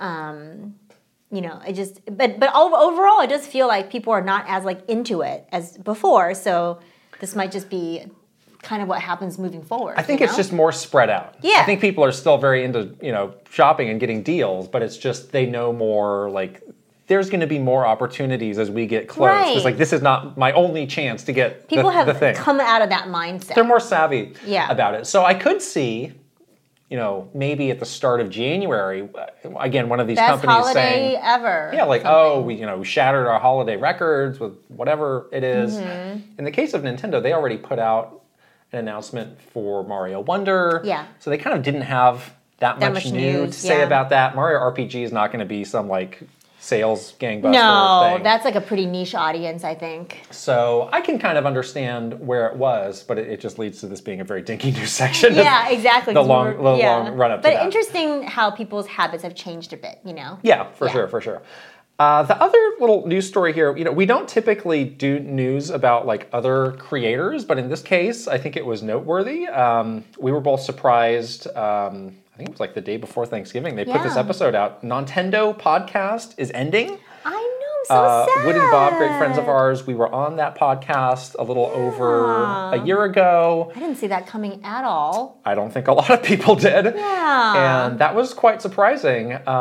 Basically, one of them said, like, yeah, my heart's not really in it the same way it was. I do a lot of other things. Like, neither of them are primarily podcasters. Right, They do other things. They have their own very, large channels that they do a lot of other content on. Right. Yeah. So, it kind of is what it is, where it's like, if both people aren't into us, then yeah, I guess it makes sense to, not continue on if you have, you think you have better things to do with your time. But, it is sad to lose another great podcast in the Nintendo community with, really, sharp and great commentators. Exactly. Like them. I love Bob and Wolf so much, and it was such an honor for us to be on the podcast. And honestly, it was like very cathartic, and I had like a weight on my chest that I wanted to get off for that podcast. So it was so fun to do that and share that moment with them and like hug it out at the end, like just get past that thing. Right. So it was definitely sad when I saw this, and I know that, it is rare to have like a Nintendo specific podcast. Like that's what they were doing, and they were very focused on that, and they had so much like, just great things, great insights on Nintendo things, and such a love for all things Nintendo that it is really sad to see it ending. As I listened to that whole podcast, which was quite raw. Yeah. It made me think of us, honestly, when I was going through it, because, they talked about like, hey, we've almost made it 2 years. That's a really long time. And I was like, yes, but like, we've passed 10 years of making something weekly together. And I just want to say this is a very special thing that we have, being able to do this for as long as we have, and being both people being fully committed to this and never worrying like, oh no, Krista's not into it this week. What do I have to do to get her jangle some keys or something? Glitter in the face. Get her in the zone. But no, I mean, we'll probably talk about it more in some future story time. Like there were some times where you considered leaving Nintendo. You were very honest with me about that.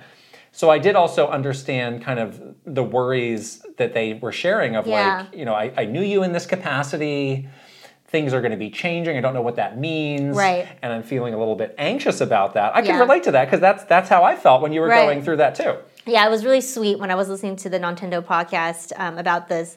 One thing that Wood was asking of Bob was like, I just want to be able to hang out with you still. Yeah. And it's like, that's so sweet, because that is like what makes these kinds of things really special, is like these people and us, like we have real friendships, these are like, this is like real thing. It's not like we're just phoning it in every week to do a podcast. They weren't either. It wasn't just like every week they had to like turn it on to do a podcast. Now these are like part of people's lives. This is part of our, like a huge part of our life. So yeah, it definitely made me think about that a little bit too. It's like, thank God, we, after Nintendo ended, we like made the decision to do this together, and we're obviously like very fully committed to doing this for as long as we possibly can, obviously with the support from you guys.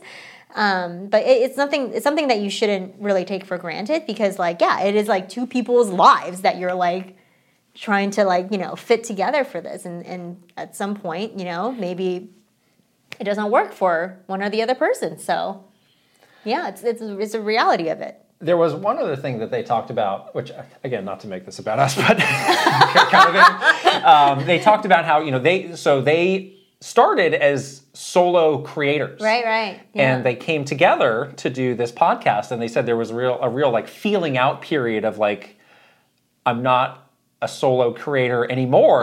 Gosh. I have to wait for you to finish your point before I can jump in with my better point.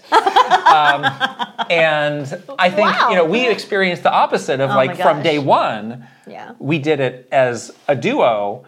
And I think we still sometimes joke or talk about like, oh, you could do this thing by yourself, or like sometimes I'll do like a YouTube short talking about some news by myself. But I think we still we prefer this. Yes. It's like, I don't think like I can't see some world where it's like, well, I'm just going to go be a solo content creator. I don't think I would do that. I don't think I can ever do it. It's too scary. I don't know how these solo creators do. I have so much respect for solo creators. Maybe because I just never experienced that before. And they were saying so many things are like, oh, it's so much easier. I can just do what I want whenever I feel like. Like, whenever I feel like streaming, I just stream. Like, I don't care about your schedule, whatever. Yeah. I don't know. I don't know if I'd be cut out for that. Honestly, I need, like, I like having, like, a safety net, you know? Totally. And I would feel a lot of pressure if I had to do this by myself. And I think I'd be lonely to do it. Like, this is a lonely job. Right. If you're a solo creator, I mean, the creator community is great at times, you know, and obviously we have creator friends that kind of understand the situation. But if you had to do this by yourself, I think it'd be incredibly lonely. Yeah, especially when you are getting feedback on a regular basis, like rating your output. It's like sometimes you need to like talk to somebody about that or get like a reality. You often need a reality check about that. You came in this morning was like, I screenshotted the last podcast. I was ready. In case you're having a meltdown today, which I oftentimes do because I get for this now. I'm very like you live or die. I live or die with the YouTube algorithm. But I mean, in a sense, you kind of are living or dying with it. So so there's some you gotta pay rent, some reasonable aspects to that. But yeah, that's like a super hard thing that is extremely admirable. Yeah, it's so admirable. Yeah. I'm gonna miss this. I'm so glad that we again just was able to be a very teeny tiny part of this amazing thing that Wood and Bob created, and I wish them nothing but the best, of course. But I'm sad. I'm really sad that this is ending. Yeah, they said they're going to do episodes through the end of the year. Yeah. But yeah, enjoy it while it lasts, I guess. I know. Is the big takeaway. We'll just bring them onto this podcast. We'll go. Force them back together here. You listening? They can do the tell-all with us. Oh yeah. Turn the tables, right? Turn the tables. Okay, we'll put that on the list of things to schedule for next year. That's the news, believe it or not. Believe it or not, that's the news. Literally nothing happened. Yeah, it's okay. Our first question is maybe slightly newsy, so I put it first here. Okay. We get all of our questions from our Patreon community. This one's from Captain Alex. I'm dropping this in here because of recent discourse surrounding video game reviews. If you know, you know. Does Nintendo ever pay their content creators as part of the creator program? Or does Nintendo ever pay content creators or news outlets in general to post reviews or cover games? My guess is no. However, in defense of recent issues, it doesn't seem fair that a smaller indie company or publisher should be expected to pay for reviews when larger companies like Nintendo, Sony, or Microsoft get and expect free coverage. They're the ones who can actually afford to pay for the coverage as far as their marketing budget.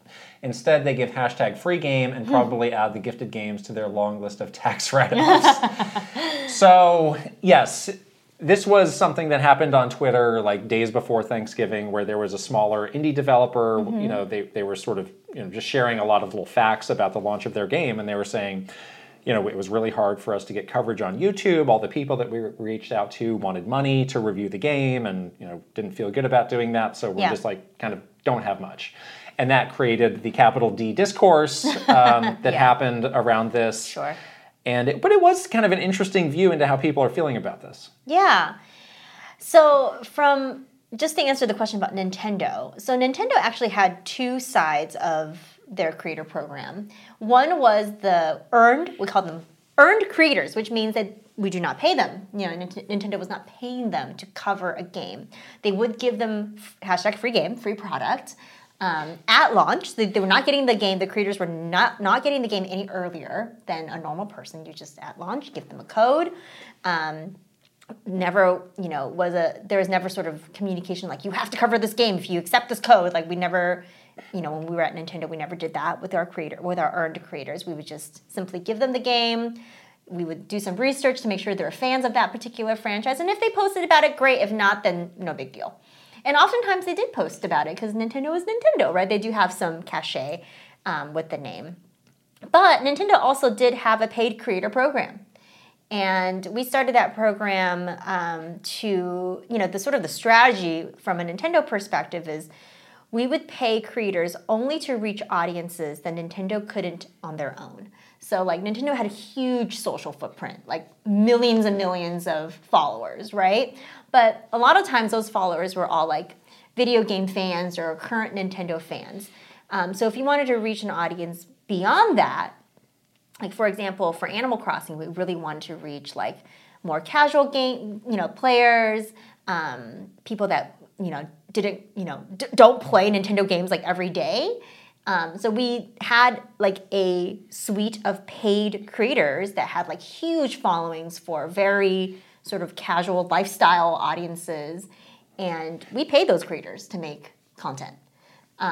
So yeah, there was two sides to it, and I think a lot of bigger companies probably manage it this way. They have like a paid side and an earned side. Their paid strategy might be a little bit different depending on what their goals are, but Nintendo's goals for creators was always audience expansion, and so we really focused on that for the paid side. But it's not not unheard of for Nintendo to pay for quote reviews. Not with media, though. Not with media. No, media. There's no money changing media. hands. That's a very unless it's an ad. Well, that's different. Yeah, but it can look advertorial. You mean? Some of those advertorials, like especially when we Right. did like print in like Game Informer and stuff, could look like Right. a review, but it's pretty clearly marked that it isn't. Managed by different teams, though, I think is an important distinction. Managed by different advertising did that. The Right. advertising team did that. Right. So it's there's kind of like a church and state thing. Yeah. There. Yeah. But I think that was a good program that worked for us because it's like, well, let's do as much as we can, and then where we need to spend money, we'll do it to reach these people who like for example kids media is like some of these are like some of the biggest creators. Yeah. And it's like they're not even answering your email unless you're talking about like how much money you're ready to Right. spend. So it's like, well, kids are an important group for Nintendo, so it makes sense for us to invest this money. Yeah, we Because did like that you might too. think like, oh well, if I'm paying for this coverage, it's going to be everything I want. A lot of times it's not. You have to really shepherd that person lot of or work. group or channel Yeah. down the path of getting something that you want. And I think a lot of people who are sponsoring content are not ready to do that. They do not know how to do that. So a It's lot of things very go haywire. And they're like, oh, I process. wasted my money. Right. It's like, well, you kind of did. Yeah. We're in an interesting position because we're kind of on both sides of this where as creators, we sometimes get approached about, sponsored things, and we also do on the side our consulting work where we might have people who want advice on how to do this. I think one thing that I thought of with this content creator is like, or excuse me, with this indie developer, like, are the creators they're reaching out to, like, are they a good fit for this game? That's the thing. Does it make sense Yeah. for them and their audience and their channel to cover this game? Right. Organically. Yeah. Because like you were saying, like you're living or dying with your numbers. Right. And there's like a knock-on effect of like, well, if I have a bad video, that could hurt the momentum of something of your videos. down the road.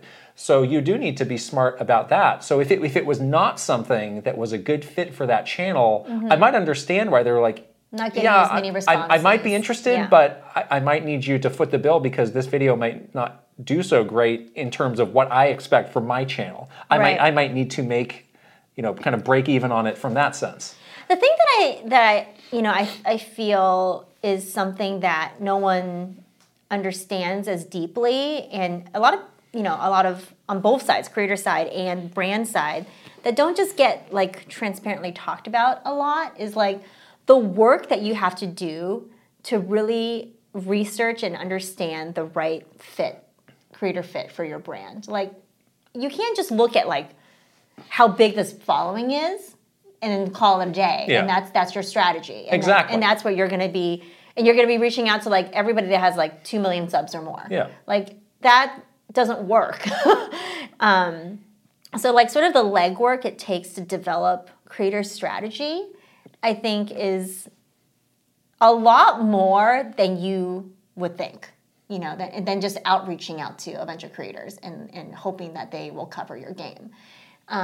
So it is a really interesting, because now creators are such a huge part of launching a game and getting awareness for your game. It's like you do have to have some kind of strategy in place and really understand what your goals are and how that ties back to your creator strategy. But I think a lot of times maybe there's not as much like work done beforehand to like get there. Yeah. And then you see sort of whether you feel like, oh, if you did spend money, it's not worth it, or you didn't spend any money and no one covered your game, or some of those challenges that we're seeing in the quote discourse. Yeah, or if you're thinking like, oh, well, I have to work with the highest subscriber creators, or it's worthless. Like that's not actually true. Right. Or it's like, how are you actually approaching these people, and what information are you giving them off the bat? Like, is that going to set this conversation off in the right way? There's a lot of nuance to it that is tricky. Yeah. There did seem to be some dismay from some people around this topic of like, oh my gosh, like this new generation is just fine with, the sponsored content and not understanding the difference. I don't know. Do they understand the difference or not? I don't know. I mean, there's so many disclosures that you have to do to be very clear that something is sponsored, or else like the literal government will come after you. The FTC will get you. Right. And that was something we had to be super careful with at Nintendo. But I think that they're very savvy. I think they get it. I don't. And I think they just like the content. Exactly. They like the creator, which makes the whole thing a worthwhile endeavor. I think that's why those things where it is a very successful partnership, whether it's paid or not, all goes back to whether the creator authentically is interested in your brand, and whether or not their audience believes that they're interested in your brand. If the answer is no, it doesn't matter what you're doing with them, because it's not going to work. Right. And no one will believe you, and it ultimately hurt your brand. So, like, I feel like that's just a piece of it that is so important that should not be overlooked in like the early parts of developing that strategy. Yeah, and you would hope that content creators can also have that lens of, am I interested in this? If not really, then I don't want to do it. I mean, we get approached by so much stuff every week that we're just like, no, this is not really a good fit. This doesn't make sense, so we're going to have to say no. Right. And I think the viewer can sniff that out in most cases. Right. If it's something that doesn't feel like a good fit. But this is an interesting topic for sure. Yeah, and it's a space that's just going to continue to evolve, I think. Obviously it's very interesting for us to be on both sides of the coin for this, because we deal with it from both sides, and we've worked on it from both sides as well, which is very interesting. So I don't think there's many people who have the both sides experience that we do on this specific topic. The creator program at Nintendo is something that you and I created. Very interesting stuff, though. Cerulean Dragon is next. I wanted to get this question out before the Game Awards nominations. Well, that already happened, but at what point do you feel TGAs become a popularity contest, especially this year, which was packed with so many amazing games? For example, Octopath 2 sits at an 84 in Metacritic, which is just a few points lower than Final Fantasy XVI and a few points above Starfield. However, I think it's safe to assume this game will receive next to no nominations, unlike other two. That was true.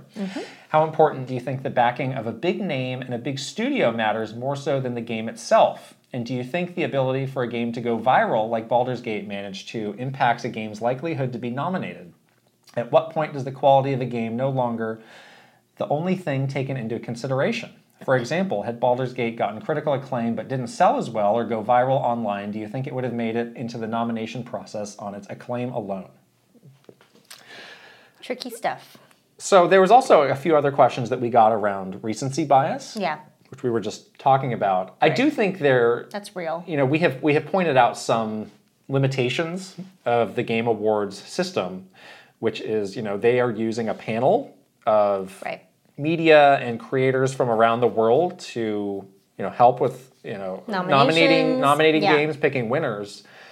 And especially in a year like this one, these are all people like us who have limited time to cover and play certain games. Exactly. And the demands of their job are like, we have to prioritize the high-profile games because that's what our audience wants, or that's what our boss is telling us to cover because it gets a click. Yeah. And they kind of have to scrap and fight like we do for time to play other games that maybe are of interest to them or that they have heard, gotten recommendations for other people. It's not possible for them to play literally everything. Exactly. And I think it kind of goes hand in hand with like the game that becomes a talking point on the internet, unfortunately, right? When a game like Baldur's Gate, goes viral or whatever, or a game like Sea of Stars, has like a moment, because we're in such a crowded space with all the games that we were treated to this year. Yeah, it really becomes like, what is the thing that captures your attention? So I don't know if calling it a popularity contest is the right phrasing for it, but it is like, in a way, sort of, what is in the current conversation, because those are the games that they probably feel the need to give their attention to. So Octopath Traveler 2 is a 100-hour JRPG that I'd say, in terms of notoriety or people talking about is a step below Starfield and Baldur's Gate. Yeah. It would kind of be on a lot of those people on the panel to carve out that time. And I don't think enough of them did for it to get the nominations, even though I think in some of those categories it absolutely deserved to be there. Is deserved. Yeah. So this is just a limitation of the system. I don't know how you get around this. Mm-hmm. The recency bias point, it kind of depends on the person. Yeah. I started doing my Game of the Year prep this weekend. I'm very comprehensive with this.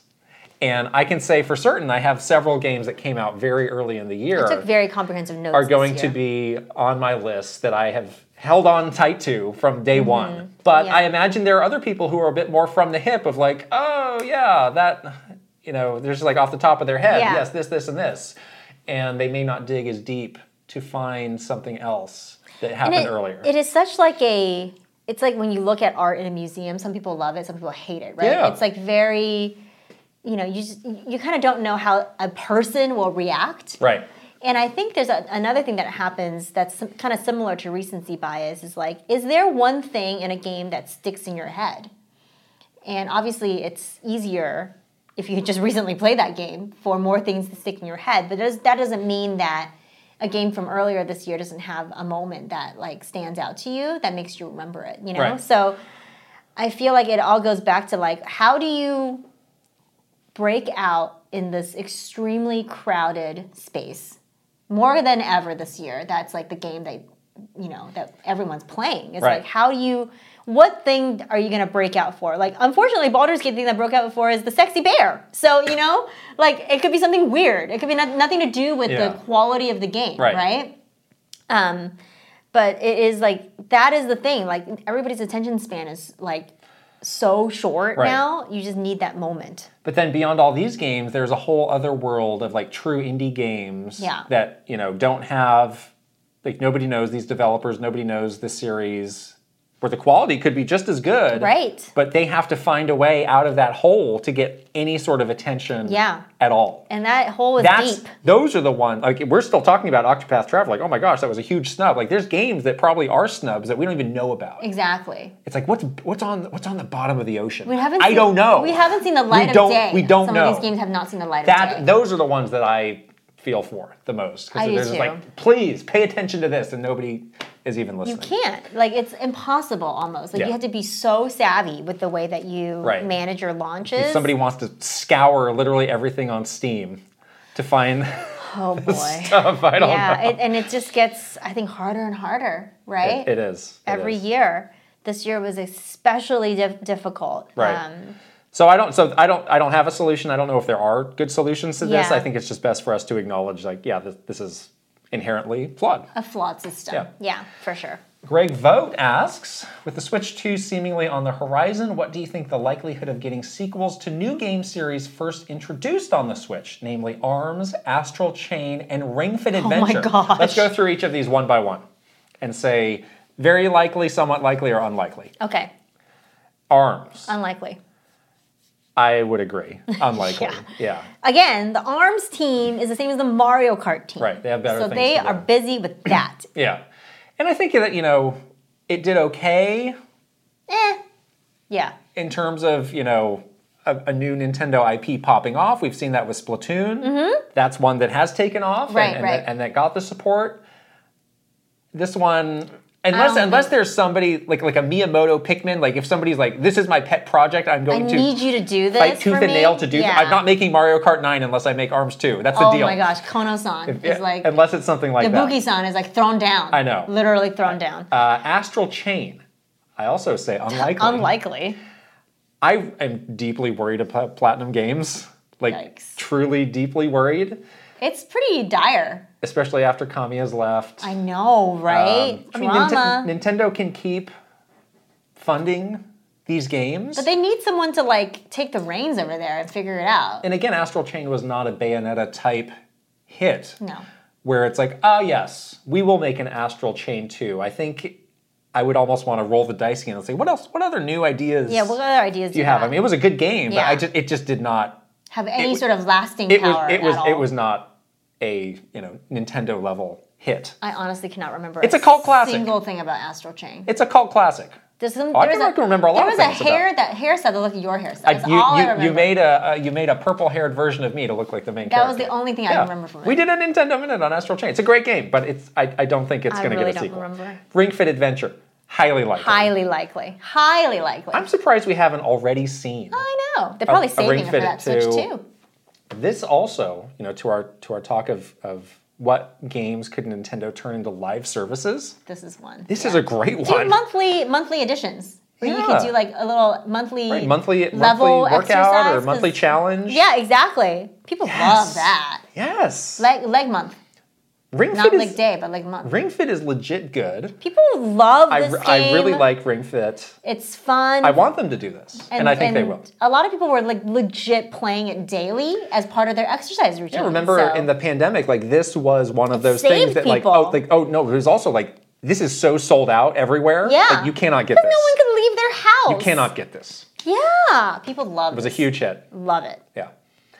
Rob asks, we have just completed a major release for my company. Yay! It involved late night support and monitoring Slack over the weekend. Now that it is finished, I intend to reward myself with some shopping and food. Nice. When you worked at Nintendo, did you have any post-launch ceremonies? Did you ever reward yourselves afterwards? As a bonus question, did Nintendo have an internal reward system for employees after significant launch? No. That's a big no. That's a huge no.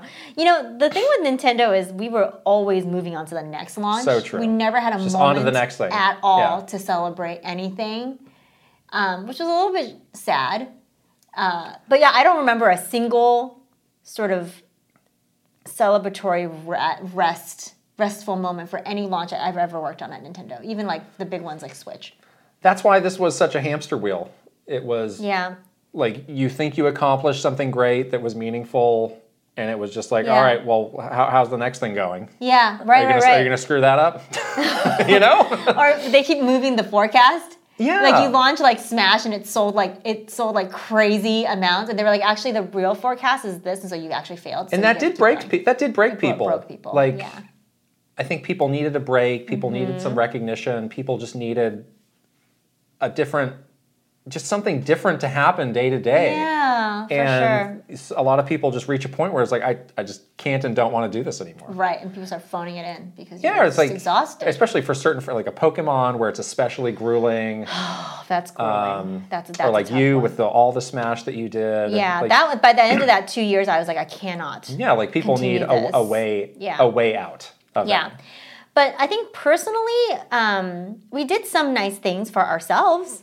Like we would always have, you and I were particularly good at this. We, after a very long, sort of grueling Nintendo holiday season, which has always really busy for us, we would take like a good chunk of time off. Like, we would go on like a holiday break.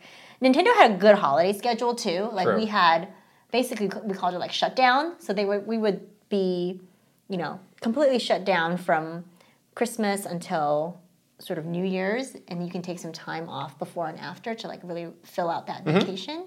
And you and I would like take some major trips during that time when we were working there. Like we'd take like really big international trips. Like I went to like Thailand for 3 months. 3 months? Oh, sorry, 3 weeks. What? I did Vietnam for 3 weeks one year. So like it was a good time to go on a nice long vacation, and no one bothered you during that week. Right. That was the important. That was thing. the best part. Yeah. So you do like not after every launch, but like at the end of the year, you got like a little glimmer of hope that you can take a break, and that was kind of nice. Yeah. So I like that. Yeah. I have talked about this. One year I was the E3 lead. Yeah. And that was a very challenging job that nobody wanted, honestly. Horrible. And that was also another like make or break assignment for a lot of people, where a lot of people who had that like would end up leaving the company. Right.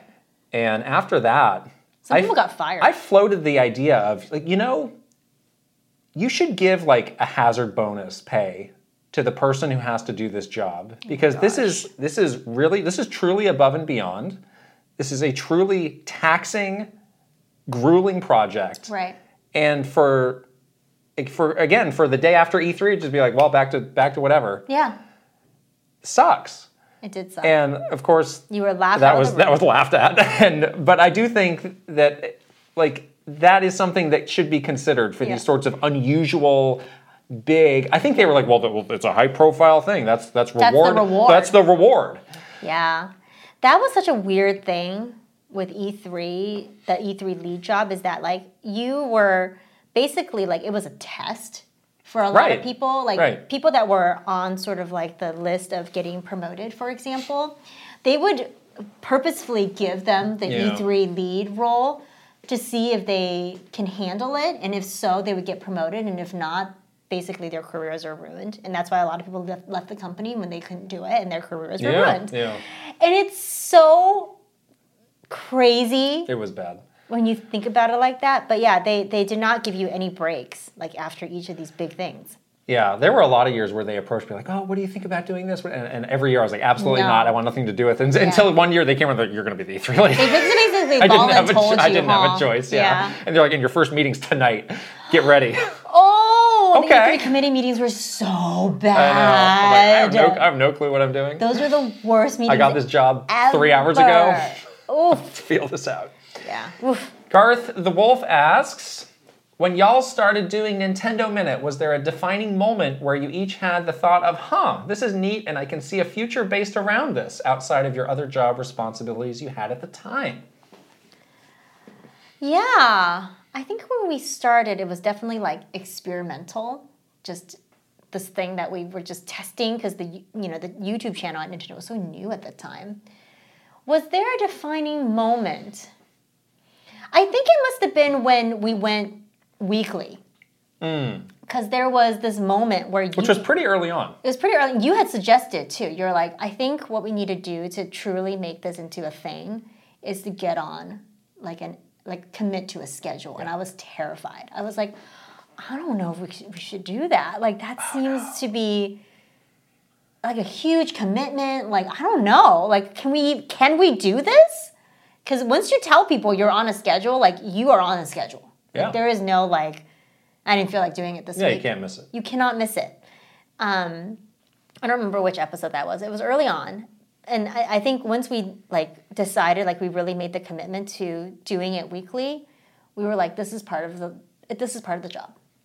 And I think that was when I was like, yes, this is really awesome. I think we can. There's something here, but making a commitment to it, sort of being on the schedule every week was like that moment for me. Yeah.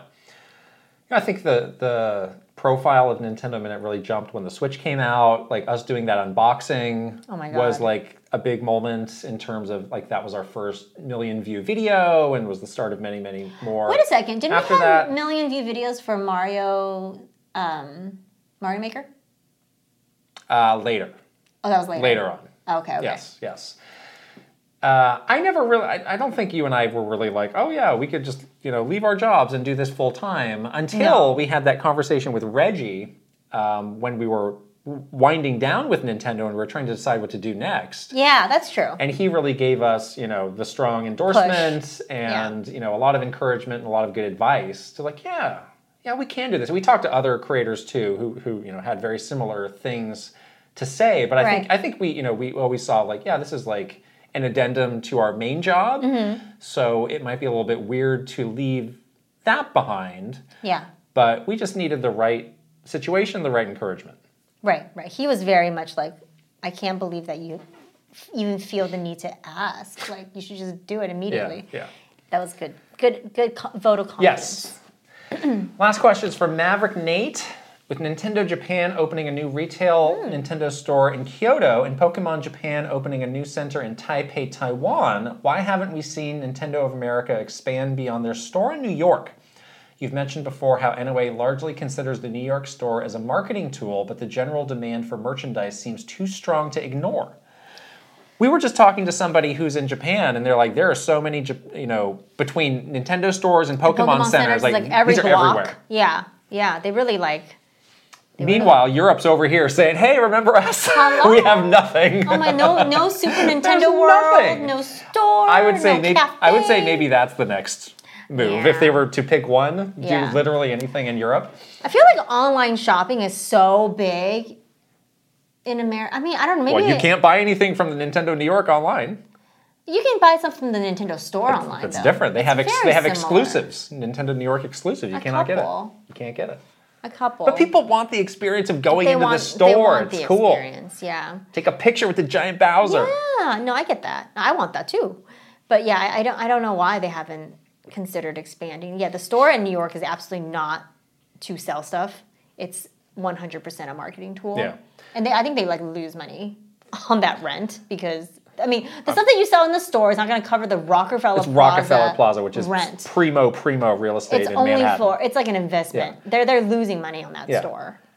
I mean, we do have the Universal store in LA that That's actually really that is not nice. open. I mean, you don't have to be going into the park to go Right. to that store, and it's really nice. It's really nice. They may look at that and say, well, all right, that's kind of the West Coast, Coast thing, thing. and we have the park, so we've got the East and the West Coast kind of covered. And everything else you can buy online, so shut up about it. Yeah, and I think there's a lot of examples too of like, remember like the Disney store? There used to be like a Warner Brothers store. Like some of these, Those all went out of business. some of these can overdo it.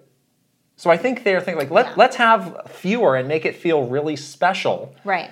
And they do feel special versus like every mall is going to have a Nintendo store and it's going to be Right. kind of ho hum. And also the malls are also going Malls are away. terrible. No one wants to go to the mall anymore. Right. So that, I mean, the whole like brick and mortar retail is a whole like other conversation. Yeah, and that so I think may- the risk is too much for And it them. may be different in Japan. Like I think think there's so. still a lot of like foot traffic shopping. Yeah, because they have like public transit. people are out stuff. and doing Yeah. stuff more so in Japan than they are Here. Yeah. So yeah, Yeah, Europe. and Asia in general too.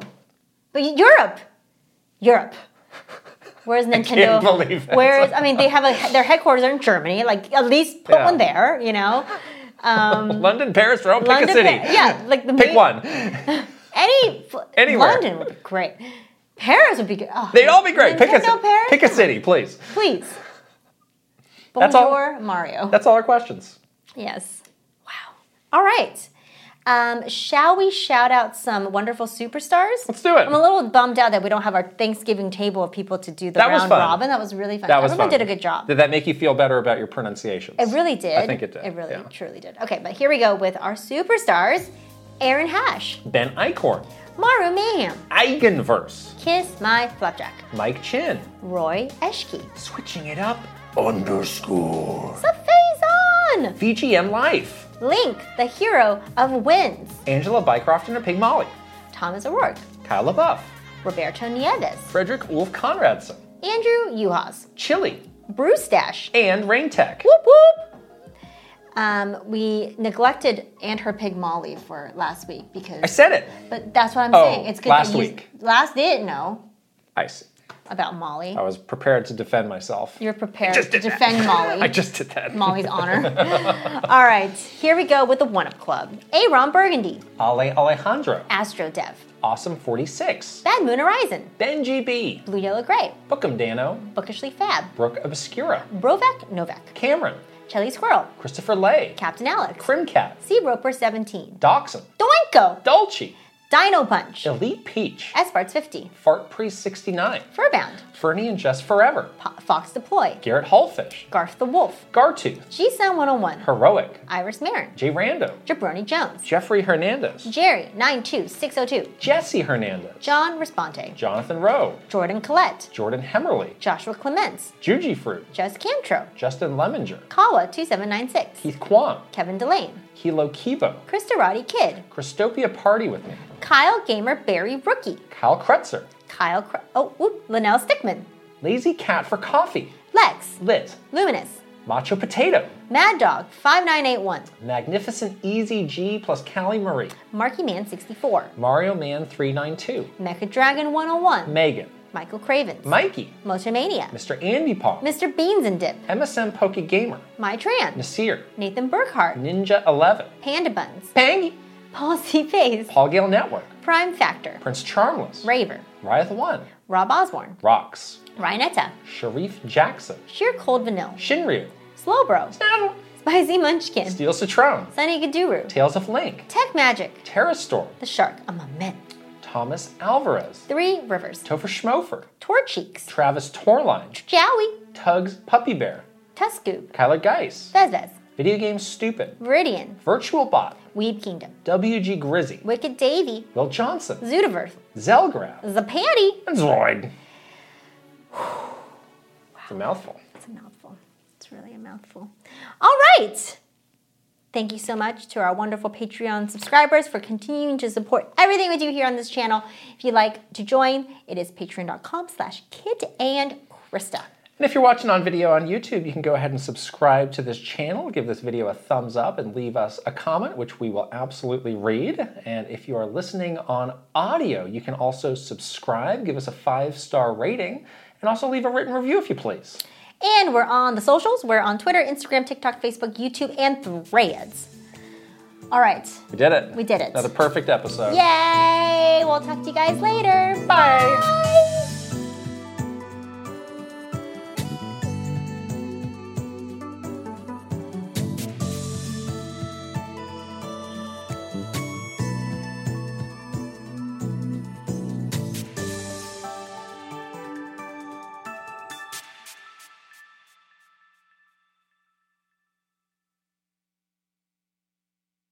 Get ahead of postage rate increases this year with Stamps.com. It's like your own personal post office. Sign up with promo code PROGRAM for a 4-week trial plus free postage and a free digital scale. No long-term commitments or contracts. That's Stamps.com, code PROGRAM.